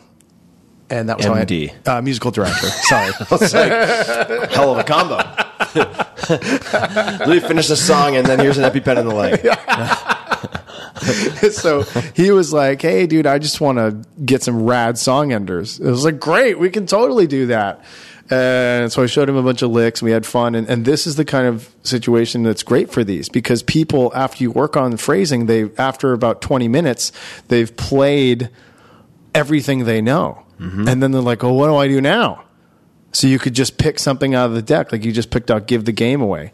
And how you interpret that, you can go a number of ways, well, right? It's like slow down on your shirt. Like, I mean, anyone who picks that up, if they're like, what does that mean? Be like, what does it mean to you? You can like therapize them. Yeah, exactly. So like for me, the way I would process that is like, I'm just going to, a lot of times when you're building up solos, you don't do that. You want to lead someone in and sort of set the stage, because if you start off on... don't give them the filet mignon as the appetizer. Exactly. So this, to me, the way I would interpret this is I'm going to come in guns blazing and then try to work my way out of that, because that's the biggest no-no. I'm going to do that on purpose. Right. And then see what happens. Someone could also say, like, if you're thinking about it in a sports analogy, you could just be like, I'm just going to play the game and see what happens. Just let it happen on its own. It's not about winning or losing. Cool. I dig it. Yeah. Yeah, this is good timing for me. Great. So we've talked a lot about playing in front of huge crowds and the musicians you work with, and certainly this show tends to feature people who are very good at something. Sure. Or other. I would like to talk about failures or disappointments. And this is a question I really enjoy asking, which is, how has a failure or apparent failure set you up for later success? It could be a disappointment, or anything. But do you have any particular favorite failures or failures that come to mind that were, in retrospect, very valuable? I've gone out for auditions for plenty of bands, and I haven't gotten gigs. Yeah. I mean, that's just how it goes. And if you go in there and, again, you're really prepared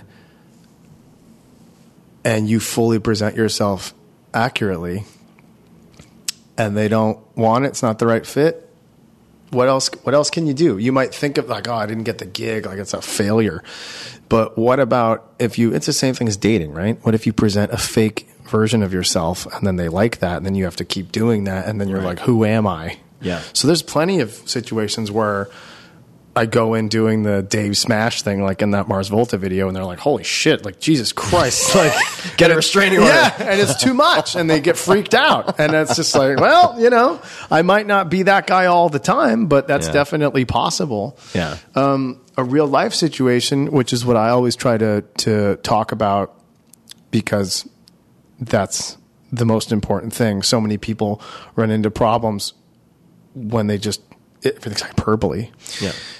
So when I was out with the 1975, maybe a couple of years ago, George, the drummer, I've been teaching him for a while, and he broke his collarbone on tour. So it was the same type of situation. How did he break his collarbone? Maybe it's not for I don't family programming. Yeah, I don't know. But he was just like, Nice. dude, I broke my collarbone. So good recovery. Continue. So I was like, who knows, So he was like, can you come out here and fill in? So same type of situation. I have to learn all the music last minute. It's a big, really large venues, arenas. And I show up to Toronto, meet everyone. We have a line check on stage, which is you just make sure all the connections are working. Mm-hmm. We run through a couple songs, maybe. The people attempting to assemble my drum kit did not do this. Well, that was another thing. George, I'm like 5'6" on a good day, right? George is at least a foot taller than me, if not more. Wow. Yeah, he's very tall. He's probably like 6'9". Holy yeah, cow. He's very tall. So Daddy long legs on the drum kit. Yeah, long legs, long arms, long everything. So I had to rearrange his kit. A lot of times you have to sit down and just play it, which can present some problems. But I had to rearrange things because it was like impossible. And so, yeah, outdoor stage in Toronto, 10,000 people, and you just have to go for it. Now, you said you're going through a line check. And then Yeah, I so took line us check- off the reservation. Yeah, so line check is like kick drum, snare drum, guitar, like checking everything's working, right? Mm-hmm. And then he was, Maddie, the singer, was like, can we do this song? Let's do this song. And we just did like a couple songs. And he was like, okay, great. And then it's showtime. All right. Yeah. And so, everyone was like, because that's the type of situation where it's a band and you have to come in. And the very difficult thing is you have to assume someone else's character. Yeah. And try to make everyone feel comfortable enough to where it's comfortable. Yeah. Right? So, they were like, play the parts, but like you can have some fun. And so I threw in things here and there, and they were like laughing and into it, and it was super fun. And so we did that run for about a month, and then I sat down with Maddie the singer. And he was like, man, we have to do Glastonbury and some BBC One stuff. And it's really important that this band sounds like the 1975. And right now it sounds like the 1975 with Dave Yelich. Mm-hmm. Because your personality is just huge. Yeah.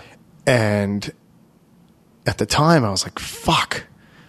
I was so bummed because I really like Maddie. I really like George, all those guys. And I really like the music a lot. And I was just like, fuck, man. And then I was like, wait, this is like the best compliment anyone could ever give me. Yeah. Because having an identity is the most important thing when you're making art. And I was like, you know what? That's fucking awesome. Yeah. And so, that was, they got my buddy Freddie, who was doing it for the week until I got there, Freddie Sheed. He's a really great drummer in the UK. They got him to do it again until George could come back. And Freddie's great. And he's a really good buddy of mine. He did a great job. And I was just, at the time, I was like so bummed. But what helped you reframe it? Like when were you able to reframe it and view it the way? Took a while. Took a few months. Did you do it on your own? Did it come to clarity through therapy? What helped? Maybe talking. Because a lot of people don't recover from, they're not able to reframe something that might have been a very difficult time. It continues to be something that was very difficult, right? And they just it takes them out forever. Yeah, or just becomes this pain, this like dull ache that they revisit every time they have the memory. But you've been able to reframe it. Yeah. I think through enough experience and through having enough success outside of that situation, Yeah. I can definitely see that happening if it's like that's your one shot and that's the only amount of success you've ever had. But I've done a lot of other things and I did things after that before it. And so it's like, oh, that was just that one thing. And it wasn't like, oh, you fucked it up. Yeah. It was just like you're too distracting. What's the shittiest music gig you've ever had?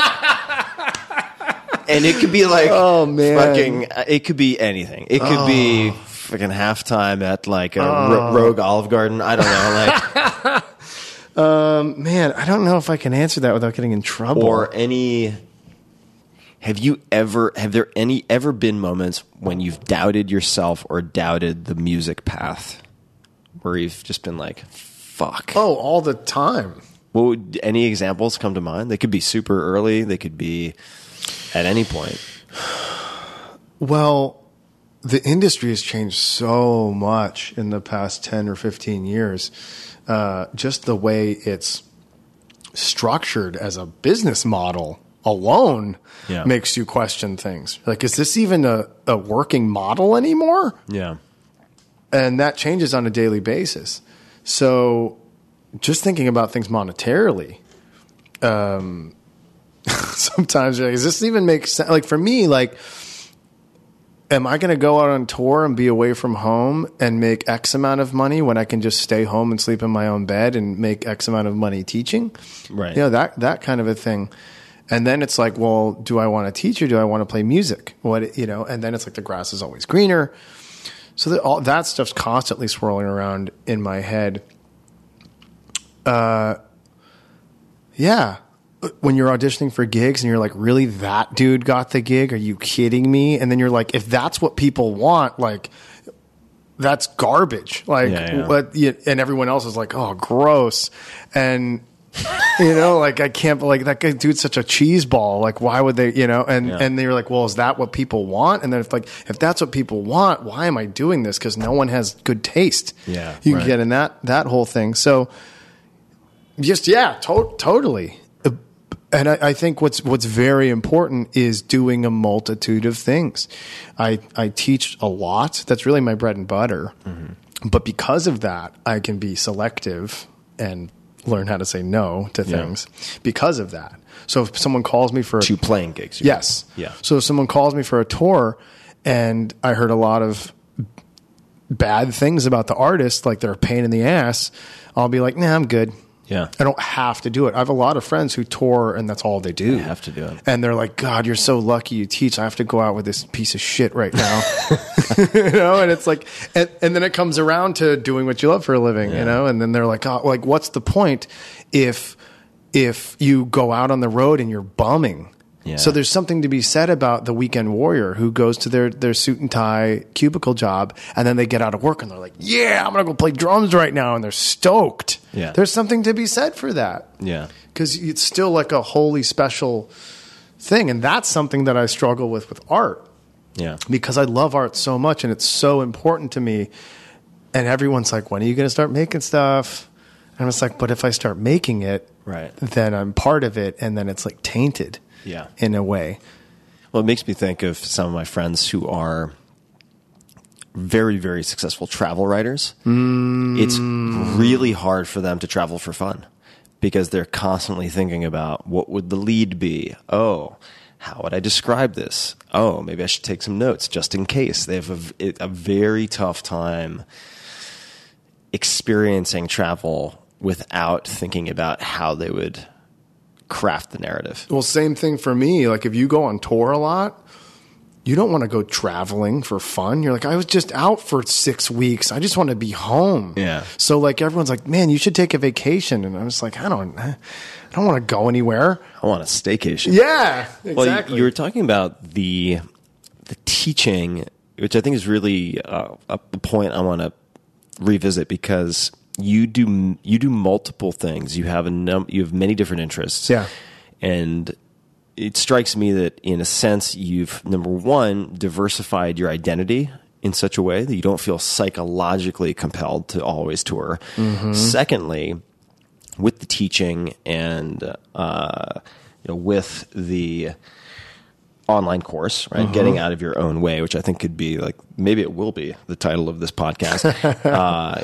So interrelated as it relates to, that was a terrible sentence, but you get the idea. Oblique strategies, the inner game of tennis. I mean, so many of these creative pursuits, professional pursuits, personal pursuits are not about doing something brand new that is this gigantic skill you have to acquire over 15 years. A lot of it is just removing the blocks, right? But the point I was going to make is that you are not in a position, because you've developed these different branches of your life, where you have to feel or act out of desperation. And it makes me think, for instance, this might seem like it's totally out of left field, but Arnold Schwarzenegger never really auditioned. And this is something not a whole lot of people know about him. It's not a secret, but he made millions of dollars in real estate before he ever had his break in film. So he focused on real estate in Santa Monica and other areas, and had also other types of business. He had a mail order business. He had a bricklaying business with Franco Colombo, so that he could be selective about the roles he took. That's incredible. And he was able to craft a trajectory even when, so you're talking about the cheese ball taking the gig. Yeah. When he got started, people are like, this is never going to work. Right. You're a freak show. Right. Nobody wants that. Right. Like, people want Al Pacino and Taxi. They do not want Taxi Driver. Was it Taxi Driver? One of the two. Robert De Niro? Oh, yeah, there we go. Wow. How many ways can I get that story wrong? We can edit that out. Yeah. Close enough. This is audio verite, folks. I'll leave it in. Wow. You get the idea. Yeah. and he was able to bide his time also, so that at some point he could put himself in a position where he could be exactly what people wanted. And I'll give you a public thanks also for, you can see how my brain is connecting these two. For your introduction to Bill Burr, Sure. comedian who's also on this show, who you teach, who, for people who haven't seen it, does one of the most hilarious Arnold Schwarzenegger bits of all time, which I won't spoil. It is definitely not suitable for work, so don't play it at full volume on YouTube at your job and then get pissed off at me on the internet. But the diversification of identity, psychologically, very, very important. And then the income diversification for you, allowing you to then, as an artist, craft a more deliberate path, I think are really, really, Yeah, absolutely. really, really important. And if you're not being deliberate about what you're creating, then what the hell are you doing? You're just making garbage, right? Yeah, absolutely. You mentioned George. So this is George Daniel, right? Yep. Of the 1975. So Yep. he has said, and I quote, among other things, I'll read the whole thing. But Dave saved my arms and hands. He made me see I could, in fact, contrary to my belief, develop technique that would save me from blisters and help solve tendonitis from many years of horribly inefficient technique. We don't have to talk about that. We can. But the next line is what's interesting to me. He taught patience, exclamation point. An incredible player, really great teacher, and all-around lovely human. What does that mean, or what does he mean by he taught patience? I think probably as long as someone is putting the work in, I'm very patient with people, because seeing the light flash in their eyes when something clicks is one of the greatest feelings imaginable. And also probably for him, I think being patient with himself, like taking the time to really hone in on certain things and not having to rush through things and just be like, I'm going to put the work in and I'm going to take the time so all this stuff happens the way it should happen. And you have to be patient with that, or else it's never going to manifest itself. Or with something that's as physical as drumming. Right? If you rush it and your technique is not biomechanically suitable for a human body, then well, that's what I was saying earlier. Yeah. Is it's inherently an issue of the drum set as an instrument, in that the way the drum set was formed initially around the turn of the century was it was called a trap kit, because it was short for contraption. So like you think of these dudes around late 1800s, 1900s taking disparate concert percussion instruments, like a bass drum by itself and a snare drum, and then they had to make a pedal to use the bass drum, and the hi-hats were originally called low boys because they were on the floor and you only played them with your foot, you didn't play them with so it's evolved in this really bizarre, strange way, so it's physically strange. yeah. But also the bar is incredibly low in terms of entry. So it's very easy to play drums in the beginning. You sit down and go doot, dat, doot, dat, doot, dat, doot, dat. And you're like, oh, I can play drums. I can do this. I can play along to AC/DC and Michael Jackson. And like, this is great. And so no one thinks about how anything functions, because they can already do it. And then they go on tour, and then 10 years later, they're like, oh, my arms are destroyed. Yeah. Or my hip is destroyed, or my back, because they're doing everything inefficiently or incorrectly. And then also they get stuck as far as the vocabulary goes, because they can't express themselves properly because they're in their own way. Yeah. So a lot of it is inherently part of the instrument itself. And I always use like violin as an example. Like you have to sit there for 6 months just getting your intonation happening. Or saxophone, you have to get your embouchure together. Your what? Embouchure. Embouchure. Yeah. What is so that? how it's like basically like throat control, like how you produce air pressure. Yeah. And that takes a while. You start learning clarinet, or you're squawking all over the place. You have to develop that control. And you can't just sit down and just make a sound. You have to, there's a certain amount of gestation. With drums, you can get the reward without having to develop immediately. that body control. Exactly, and that's the problem. But that's part of the instrument. You know what I was going to say earlier when we were talking about the being able to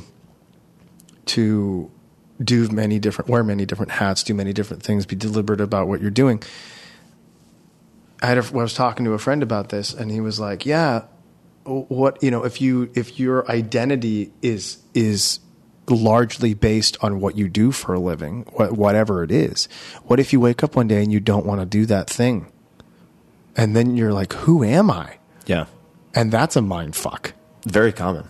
Yeah, Super common. Mm-hmm. Yeah. So I think For people who say like try to retire, and then they're like, oh wait, I've spent 12 hours a day for the last 30 years doing X.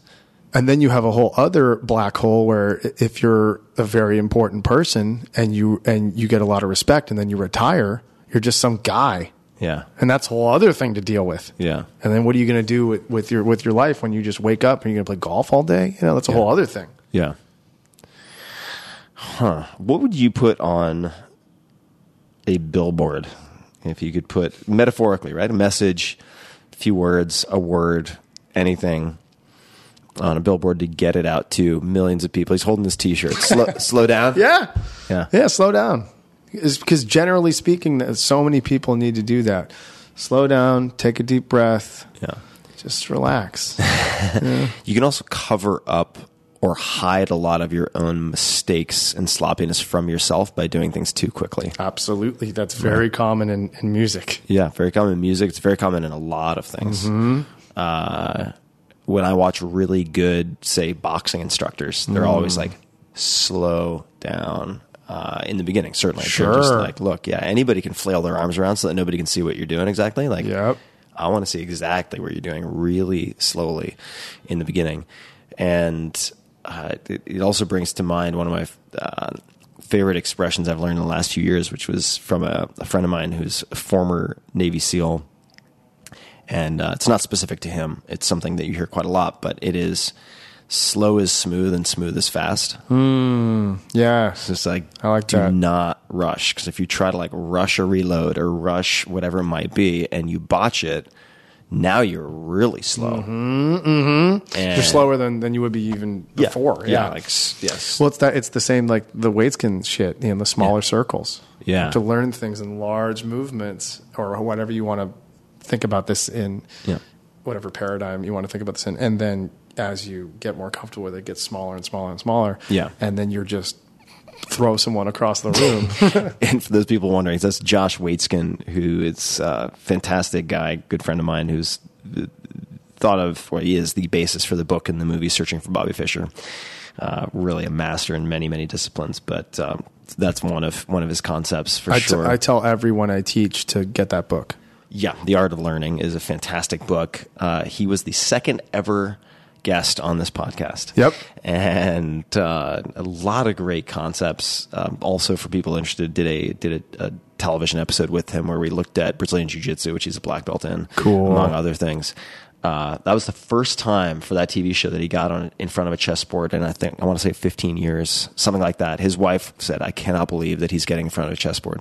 I've never seen him do it." That thing in the episode where he talks about playing like 50 chess games at the same time. Yeah, the simultaneous games. Yeah, and talking about feeling the flow of energy in the room, and then he felt like a shift. Yeah, he felt like he'd been juggling 30 balls and one of them got dropped because he was playing, it was something like 30 kids, and one of them cheated. Yes. And he came back around and he didn't know exactly what had happened, but he's like, this doesn't feel right. And that's sounds like spooky shit. That's a real thing. Yeah. That episode was so affirming and exciting for me. Yeah. Because he said a lot of things where I was like, oh, I am doing this right. Yeah. I'm on the right path, because there were so many things that we did similarly.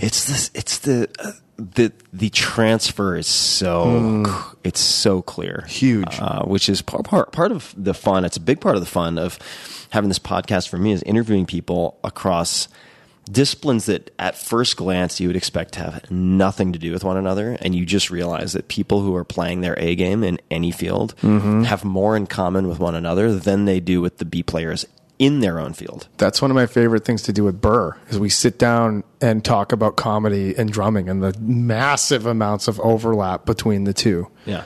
Like when we first started working together, he had basically like a John Bonham, Led Zeppelin, almost like a replica kit. It's like a huge Bonham fan. And everyone who plays drums is like a John Bonham fan. He's incredible. And he has a very specific sound. So he got this early 70s Green Sparkle Ludwig kit, giant 26-inch bass drum. Like it's a thing. Yeah. It's a very specific thing. And we're working together and we're talking about identity and what he wants to say and who he wants to be and getting his posture together. And I was like, dude, you wouldn't walk out on stage and start yelling like Sam Kinison. That's his thing. You do your own thing. You walk out on stage in front of whatever 12,000 people, Madison Square Garden. You're doing your own thing. Yeah. Like bring that to this.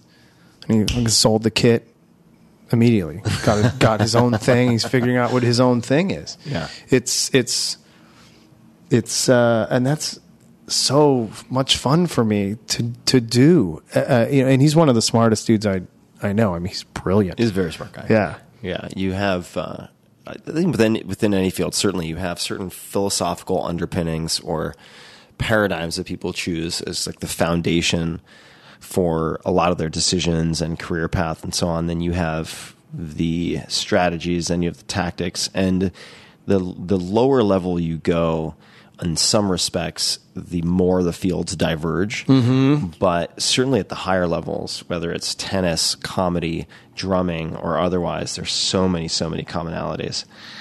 Yep. What is an unusual habit or an absurd thing that you love? That I love. You know, I'll give you an example. Yeah. Or just compulsion. So, for instance, Cheryl Strayed, who wrote the book Wild, and excellent author, also fantastic podcast host. The example she gave was she likes to reassemble sandwiches. So when she gets a sandwich, it bothers her if like all the tomatoes on one side of the sandwich and the avocados on the other. She wants every bite to be as uniform as possible. So she'll like reassemble her sandwich. I like the number 555 because I finished editing the final line and the final pass of the 4-Hour Body in a Samovar tea shop in San Francisco ages ago, and looked up and it was 5:55 p.m. So that became this kind of good luck charm. So I take screenshots of that whenever it pops up. So it could be anything. It's funny. I think to be good at anything, you need to have a touch of OCD. Yeah. Absolutely. You have to be detail oriented. And I do have those things, but I can't think of anything off the top of my head other than like checking the stove 10 times when I'm leaving the house and like, checking my studio door 4 times to make sure it's locked. I can't like think of anything weirdly specific like that at the moment. No problem. I'm sure there are depths to plumb there that we can return to. Yeah.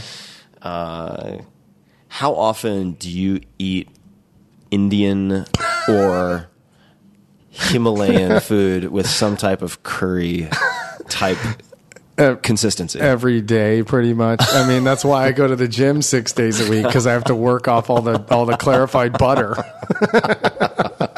All right, I'll leave that. That may qualify. When you feel, actually, I'm not going to ask that one. Let me go somewhere else. Sure. See, one thing that's come up in our conversations recently, because I've never worked with a therapist, and I've listened to interviews you've done where you've mentioned therapy and your therapist, and I've always had, I think, a certain degree of resistance, particularly to talk therapy, for a lot of reasons I won't bore everybody with, and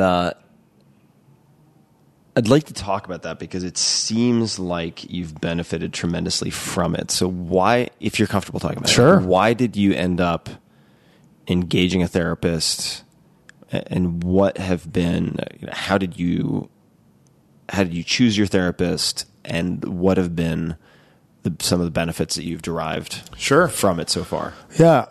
I initially. Because you, sorry, Yeah. I'll just really continue to step all over your answers. all good. You, as well as a few other people, when I have mentioned that I've not worked with a therapist, are just like, "What in the fuck? Are you serious?" Especially you. Yeah. They're like, "Really?" I'm like, okay, maybe this is something I should explore. So Yeah, this absolutely. has come up multiple times from multiple people. So Yeah. your story. Yeah. So I started seeing a therapist around when I was 30-ish, something like that. And it was mainly to figure out sort of like relationship issues that kept happening over and over and over again.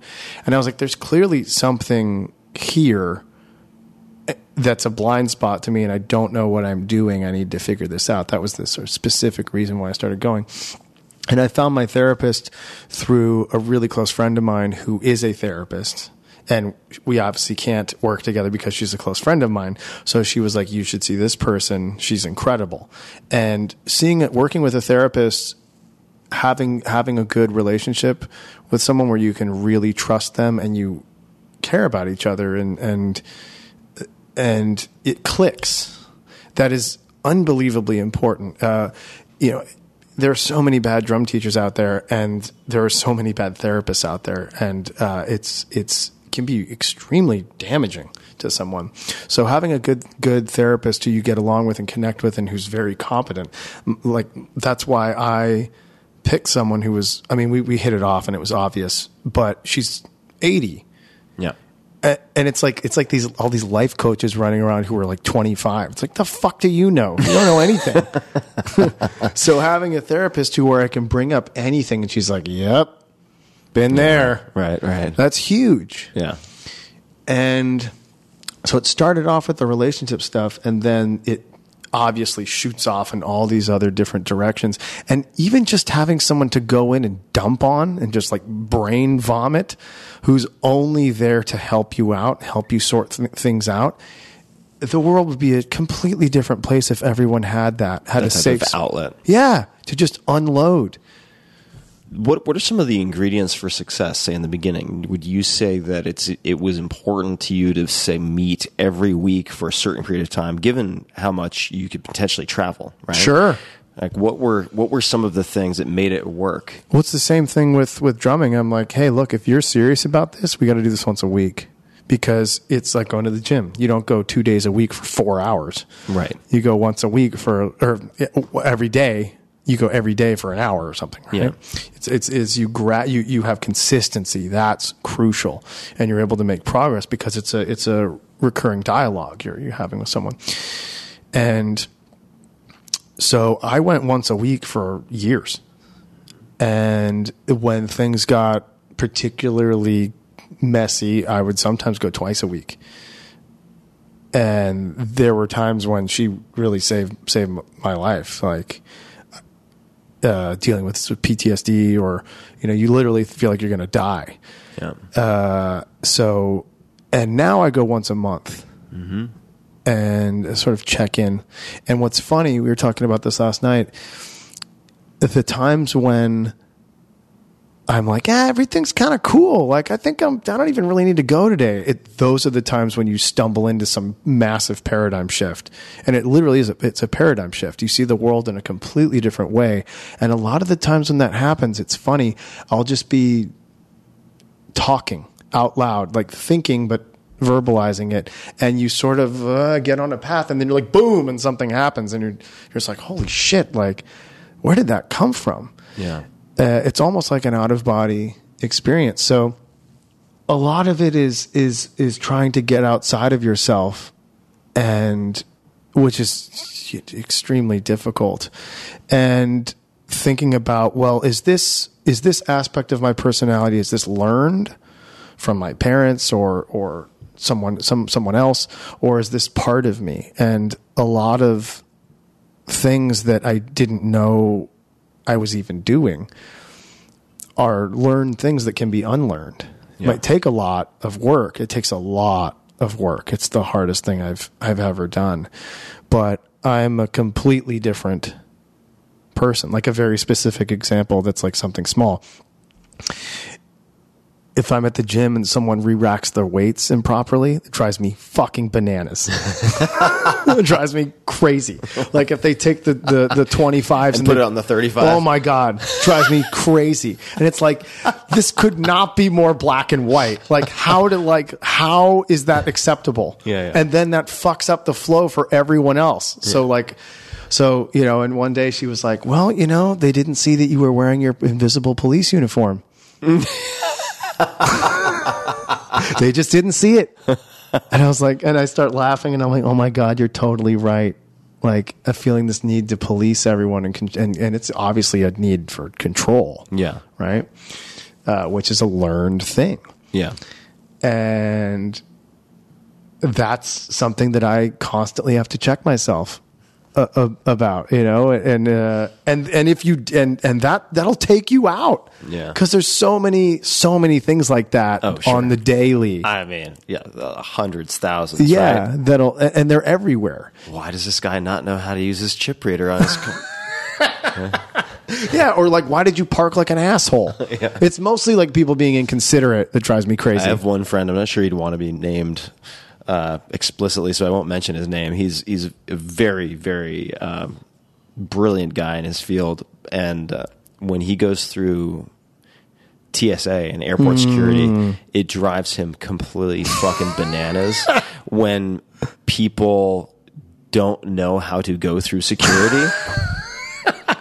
And they'll leave their belt on, or they'll have like a huge container of water after the person has asked them 4 times if they have any liquids. Yeah. So what he's started to do, he's been also very recently seeing a therapist and has figured out certain coping mechanisms. And so one of his coping mechanisms, which I think is really hilarious, is he will say something like, he will become the voice that he imagines they have that is 30 feet away. So he'll go, "What do you mean I can't take water on the airplane? Last time I was here, I could bring my computer through the metal detector." And he'll do this. And so I remember asking him at one point, I was like, "Oh, that's really funny. So that's what you say to yourself?" He's like, "No, that's what I say out loud." And he says, "I say it loud enough so that everybody around me can hear it." And people start laughing and like chill the fuck out. It's a way to diffuse it. I think he just did it initially because he thought it was hilarious and uncomfortable to say it out loud. But now he's become like the stand-up comedian at the back of the line. And I now know at least a half a dozen people have spent time with him who now do the same thing in line. That's hilarious. But it's the little things that are the big things, right? Well, and it's also like, why would you, it's also for like TSA employees drive me bananas. I travel a lot, and a lot of them are totally incompetent. So, but it's like going to anything where you have to deal with someone in that type of a job. Yeah. You go, wait, why would this person be competent? Yeah. A competent person wouldn't have this job in the first place. So why am I expecting that to begin with? I'm setting myself up to get angry. Yeah. Right? Yeah.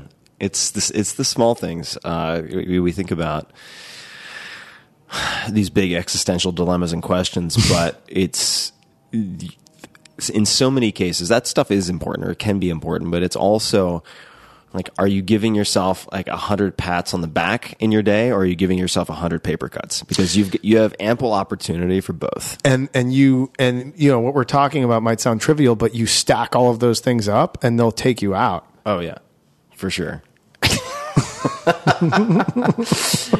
Oh my God. We will at some point, maybe tonight over some wine, come back to more unusual and absurd things that you love, because I'm sure there is a treasure trove. Yeah. 1 or 2 last questions.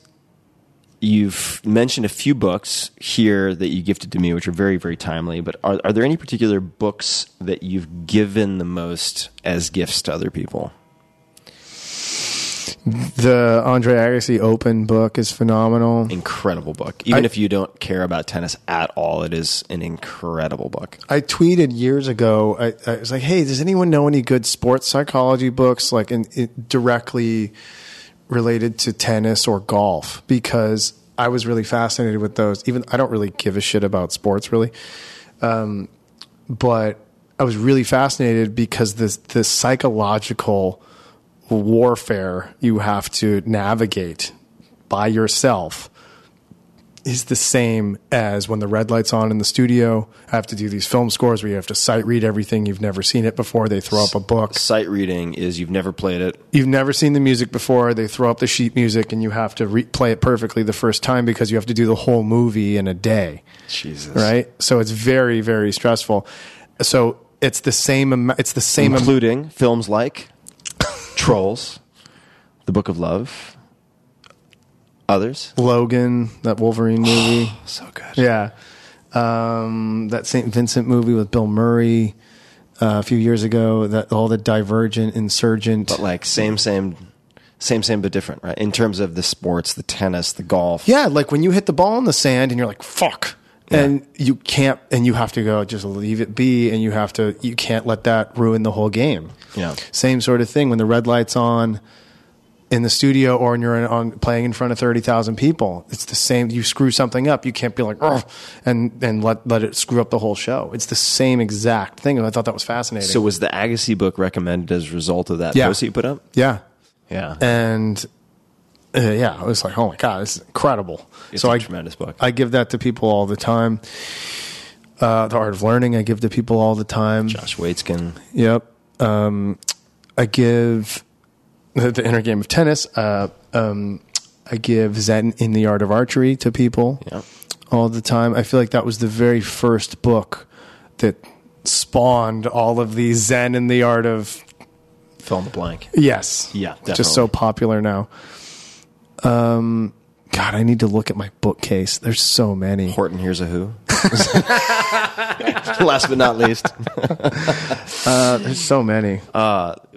You are one of the best read people I've met in the last, I would say, 5 years, which is saying a lot. Yeah, thanks. I meet a lot of people who read very widely, and this has been so much fun. We could go on for many, many more hours, so maybe we'll do that at some point. But where are some of the best places for people to find you? We talked about DaveElich.com, Instagram, Twitter @DaveElich. There are other social profiles, I'm sure, but it seems like maybe those are the best. The online course, which is really stunningly shot and very well done, Getting Out of Your Own Way, that's available at DaveElich.com. Yeah. Any other places where people can find you that you'd like them to pay attention to, or any other recommendations or asks of the audience, people who are listening? Well, the easiest place to find me is Instagram, just Dave Elich, or my website. You can contact me through my website. I'm not super active on Twitter or Facebook anymore. Someone else who a lot of books I recommend are Douglas Copeland's books. He wrote Generation X. Coined Copeland, the term. Couplan. Yeah, he's also an equally amazing visual artist, which is incredibly rare. I find a ton of inspiration from him. He's great. So I recommend a lot of his books. Generation X is great, like social commentary from like the early 90s. And he coined that term. Yeah. Generation X. Mm-hmm. He's an interesting sort of social tech theorist. I think he has a job at Google now. Very well could. Yeah, they tend to gather interesting, eclectic folks. Yeah, he's an interesting dude. Those are the two best places to contact me: my website or Instagram. And if anyone hears this and there's sort of kindred spirits in terms of what motivates us, or in terms of any sort of creative endeavor, reach out and say, hey. Lob out a note or a hand wave through the ether. Yeah. That is the interwebs. Dave, so awesome to finally get you on. Yeah, same, dude. Many, many adventures ahead. I'm excited for you. I'm hoping to pop in to the masterclass tomorrow, which I will be completely unqualified for, but nonetheless. as a fly on the wall. Awesome. I really look forward to that. And before I forget, Daughters of Mara. Yeah. Is Mara? I've never thought to ask this, but is that a reference to the Hindu god? No. I think it's Buddha. Buddhist. Yeah, it's Buddhist. Yeah. Mara, who's sort of the equivalent of the devil. The devil. Yeah. So we had 3 daughters that would sort of tempt people, sort of like the snake in the Garden of Eden, that equivalent. Daughters of Mara. Yeah, that was a band I was in 2005, 6, 7. That was on Virgin Capitol Records and did a record, and then EMI got bought out by Terra Firma, and that was that. I Am Destroyer. Appropriate. Yeah, very relevant. Little did we know. Dave Smash. All right. Everybody listening, as always, you can find links to all the things we talked about, including, say, the crazy Mars Volta video. And we will also look up a few other things, like the books that, in addition to the Pia Melody book, the other books, perhaps some of the books that your therapist has on her mantle, and the Mankind Existential Animal quote, etc.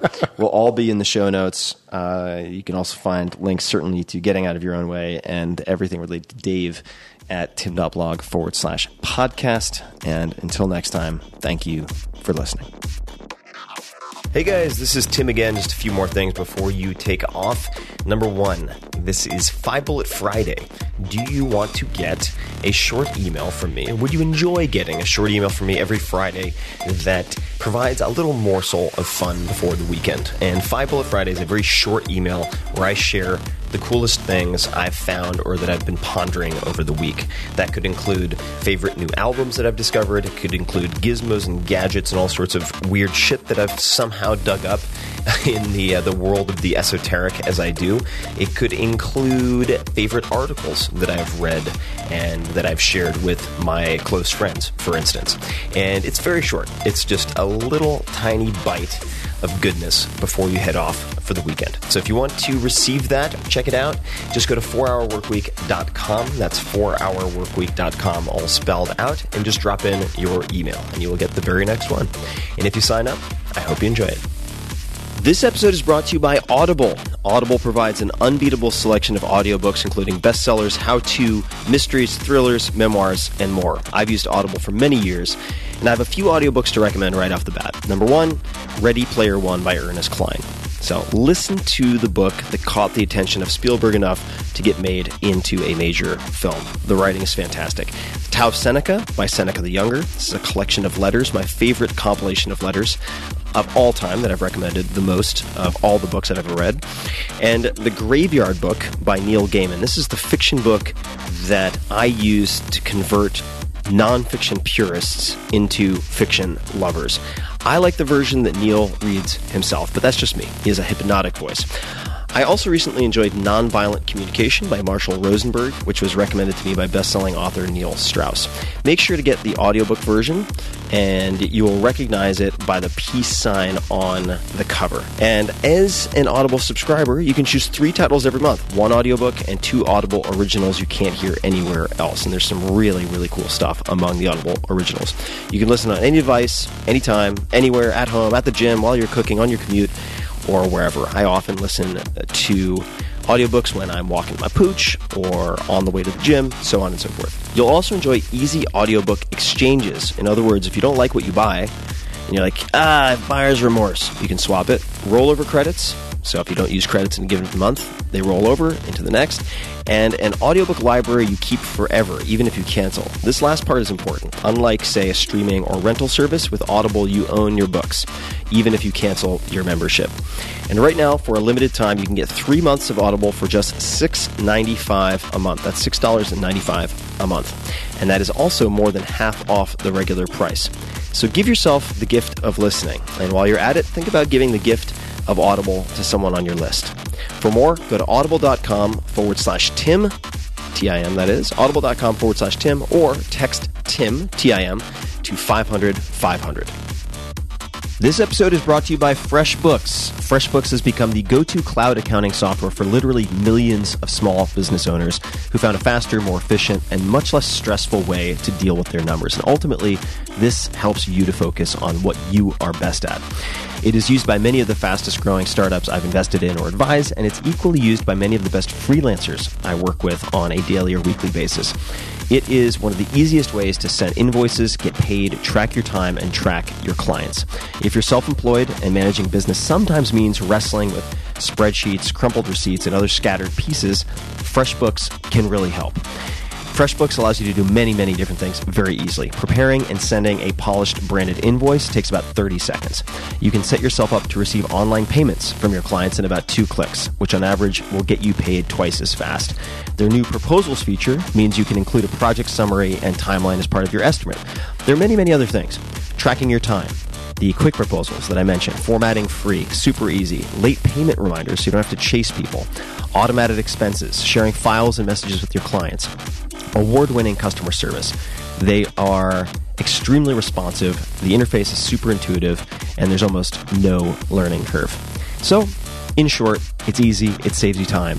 And right now, FreshBooks is offering an unrestricted 30-day free trial for all of my listeners. To claim yours, check it out. Go to freshbooks.com/Tim and enter Tim Ferriss in the How Did You Hear About Us section. And that is funky spell TIMFERRISS. So again, go to freshbooks.com/Tim and enter Tim Ferriss in the How Did You Hear About Us section. Check it out.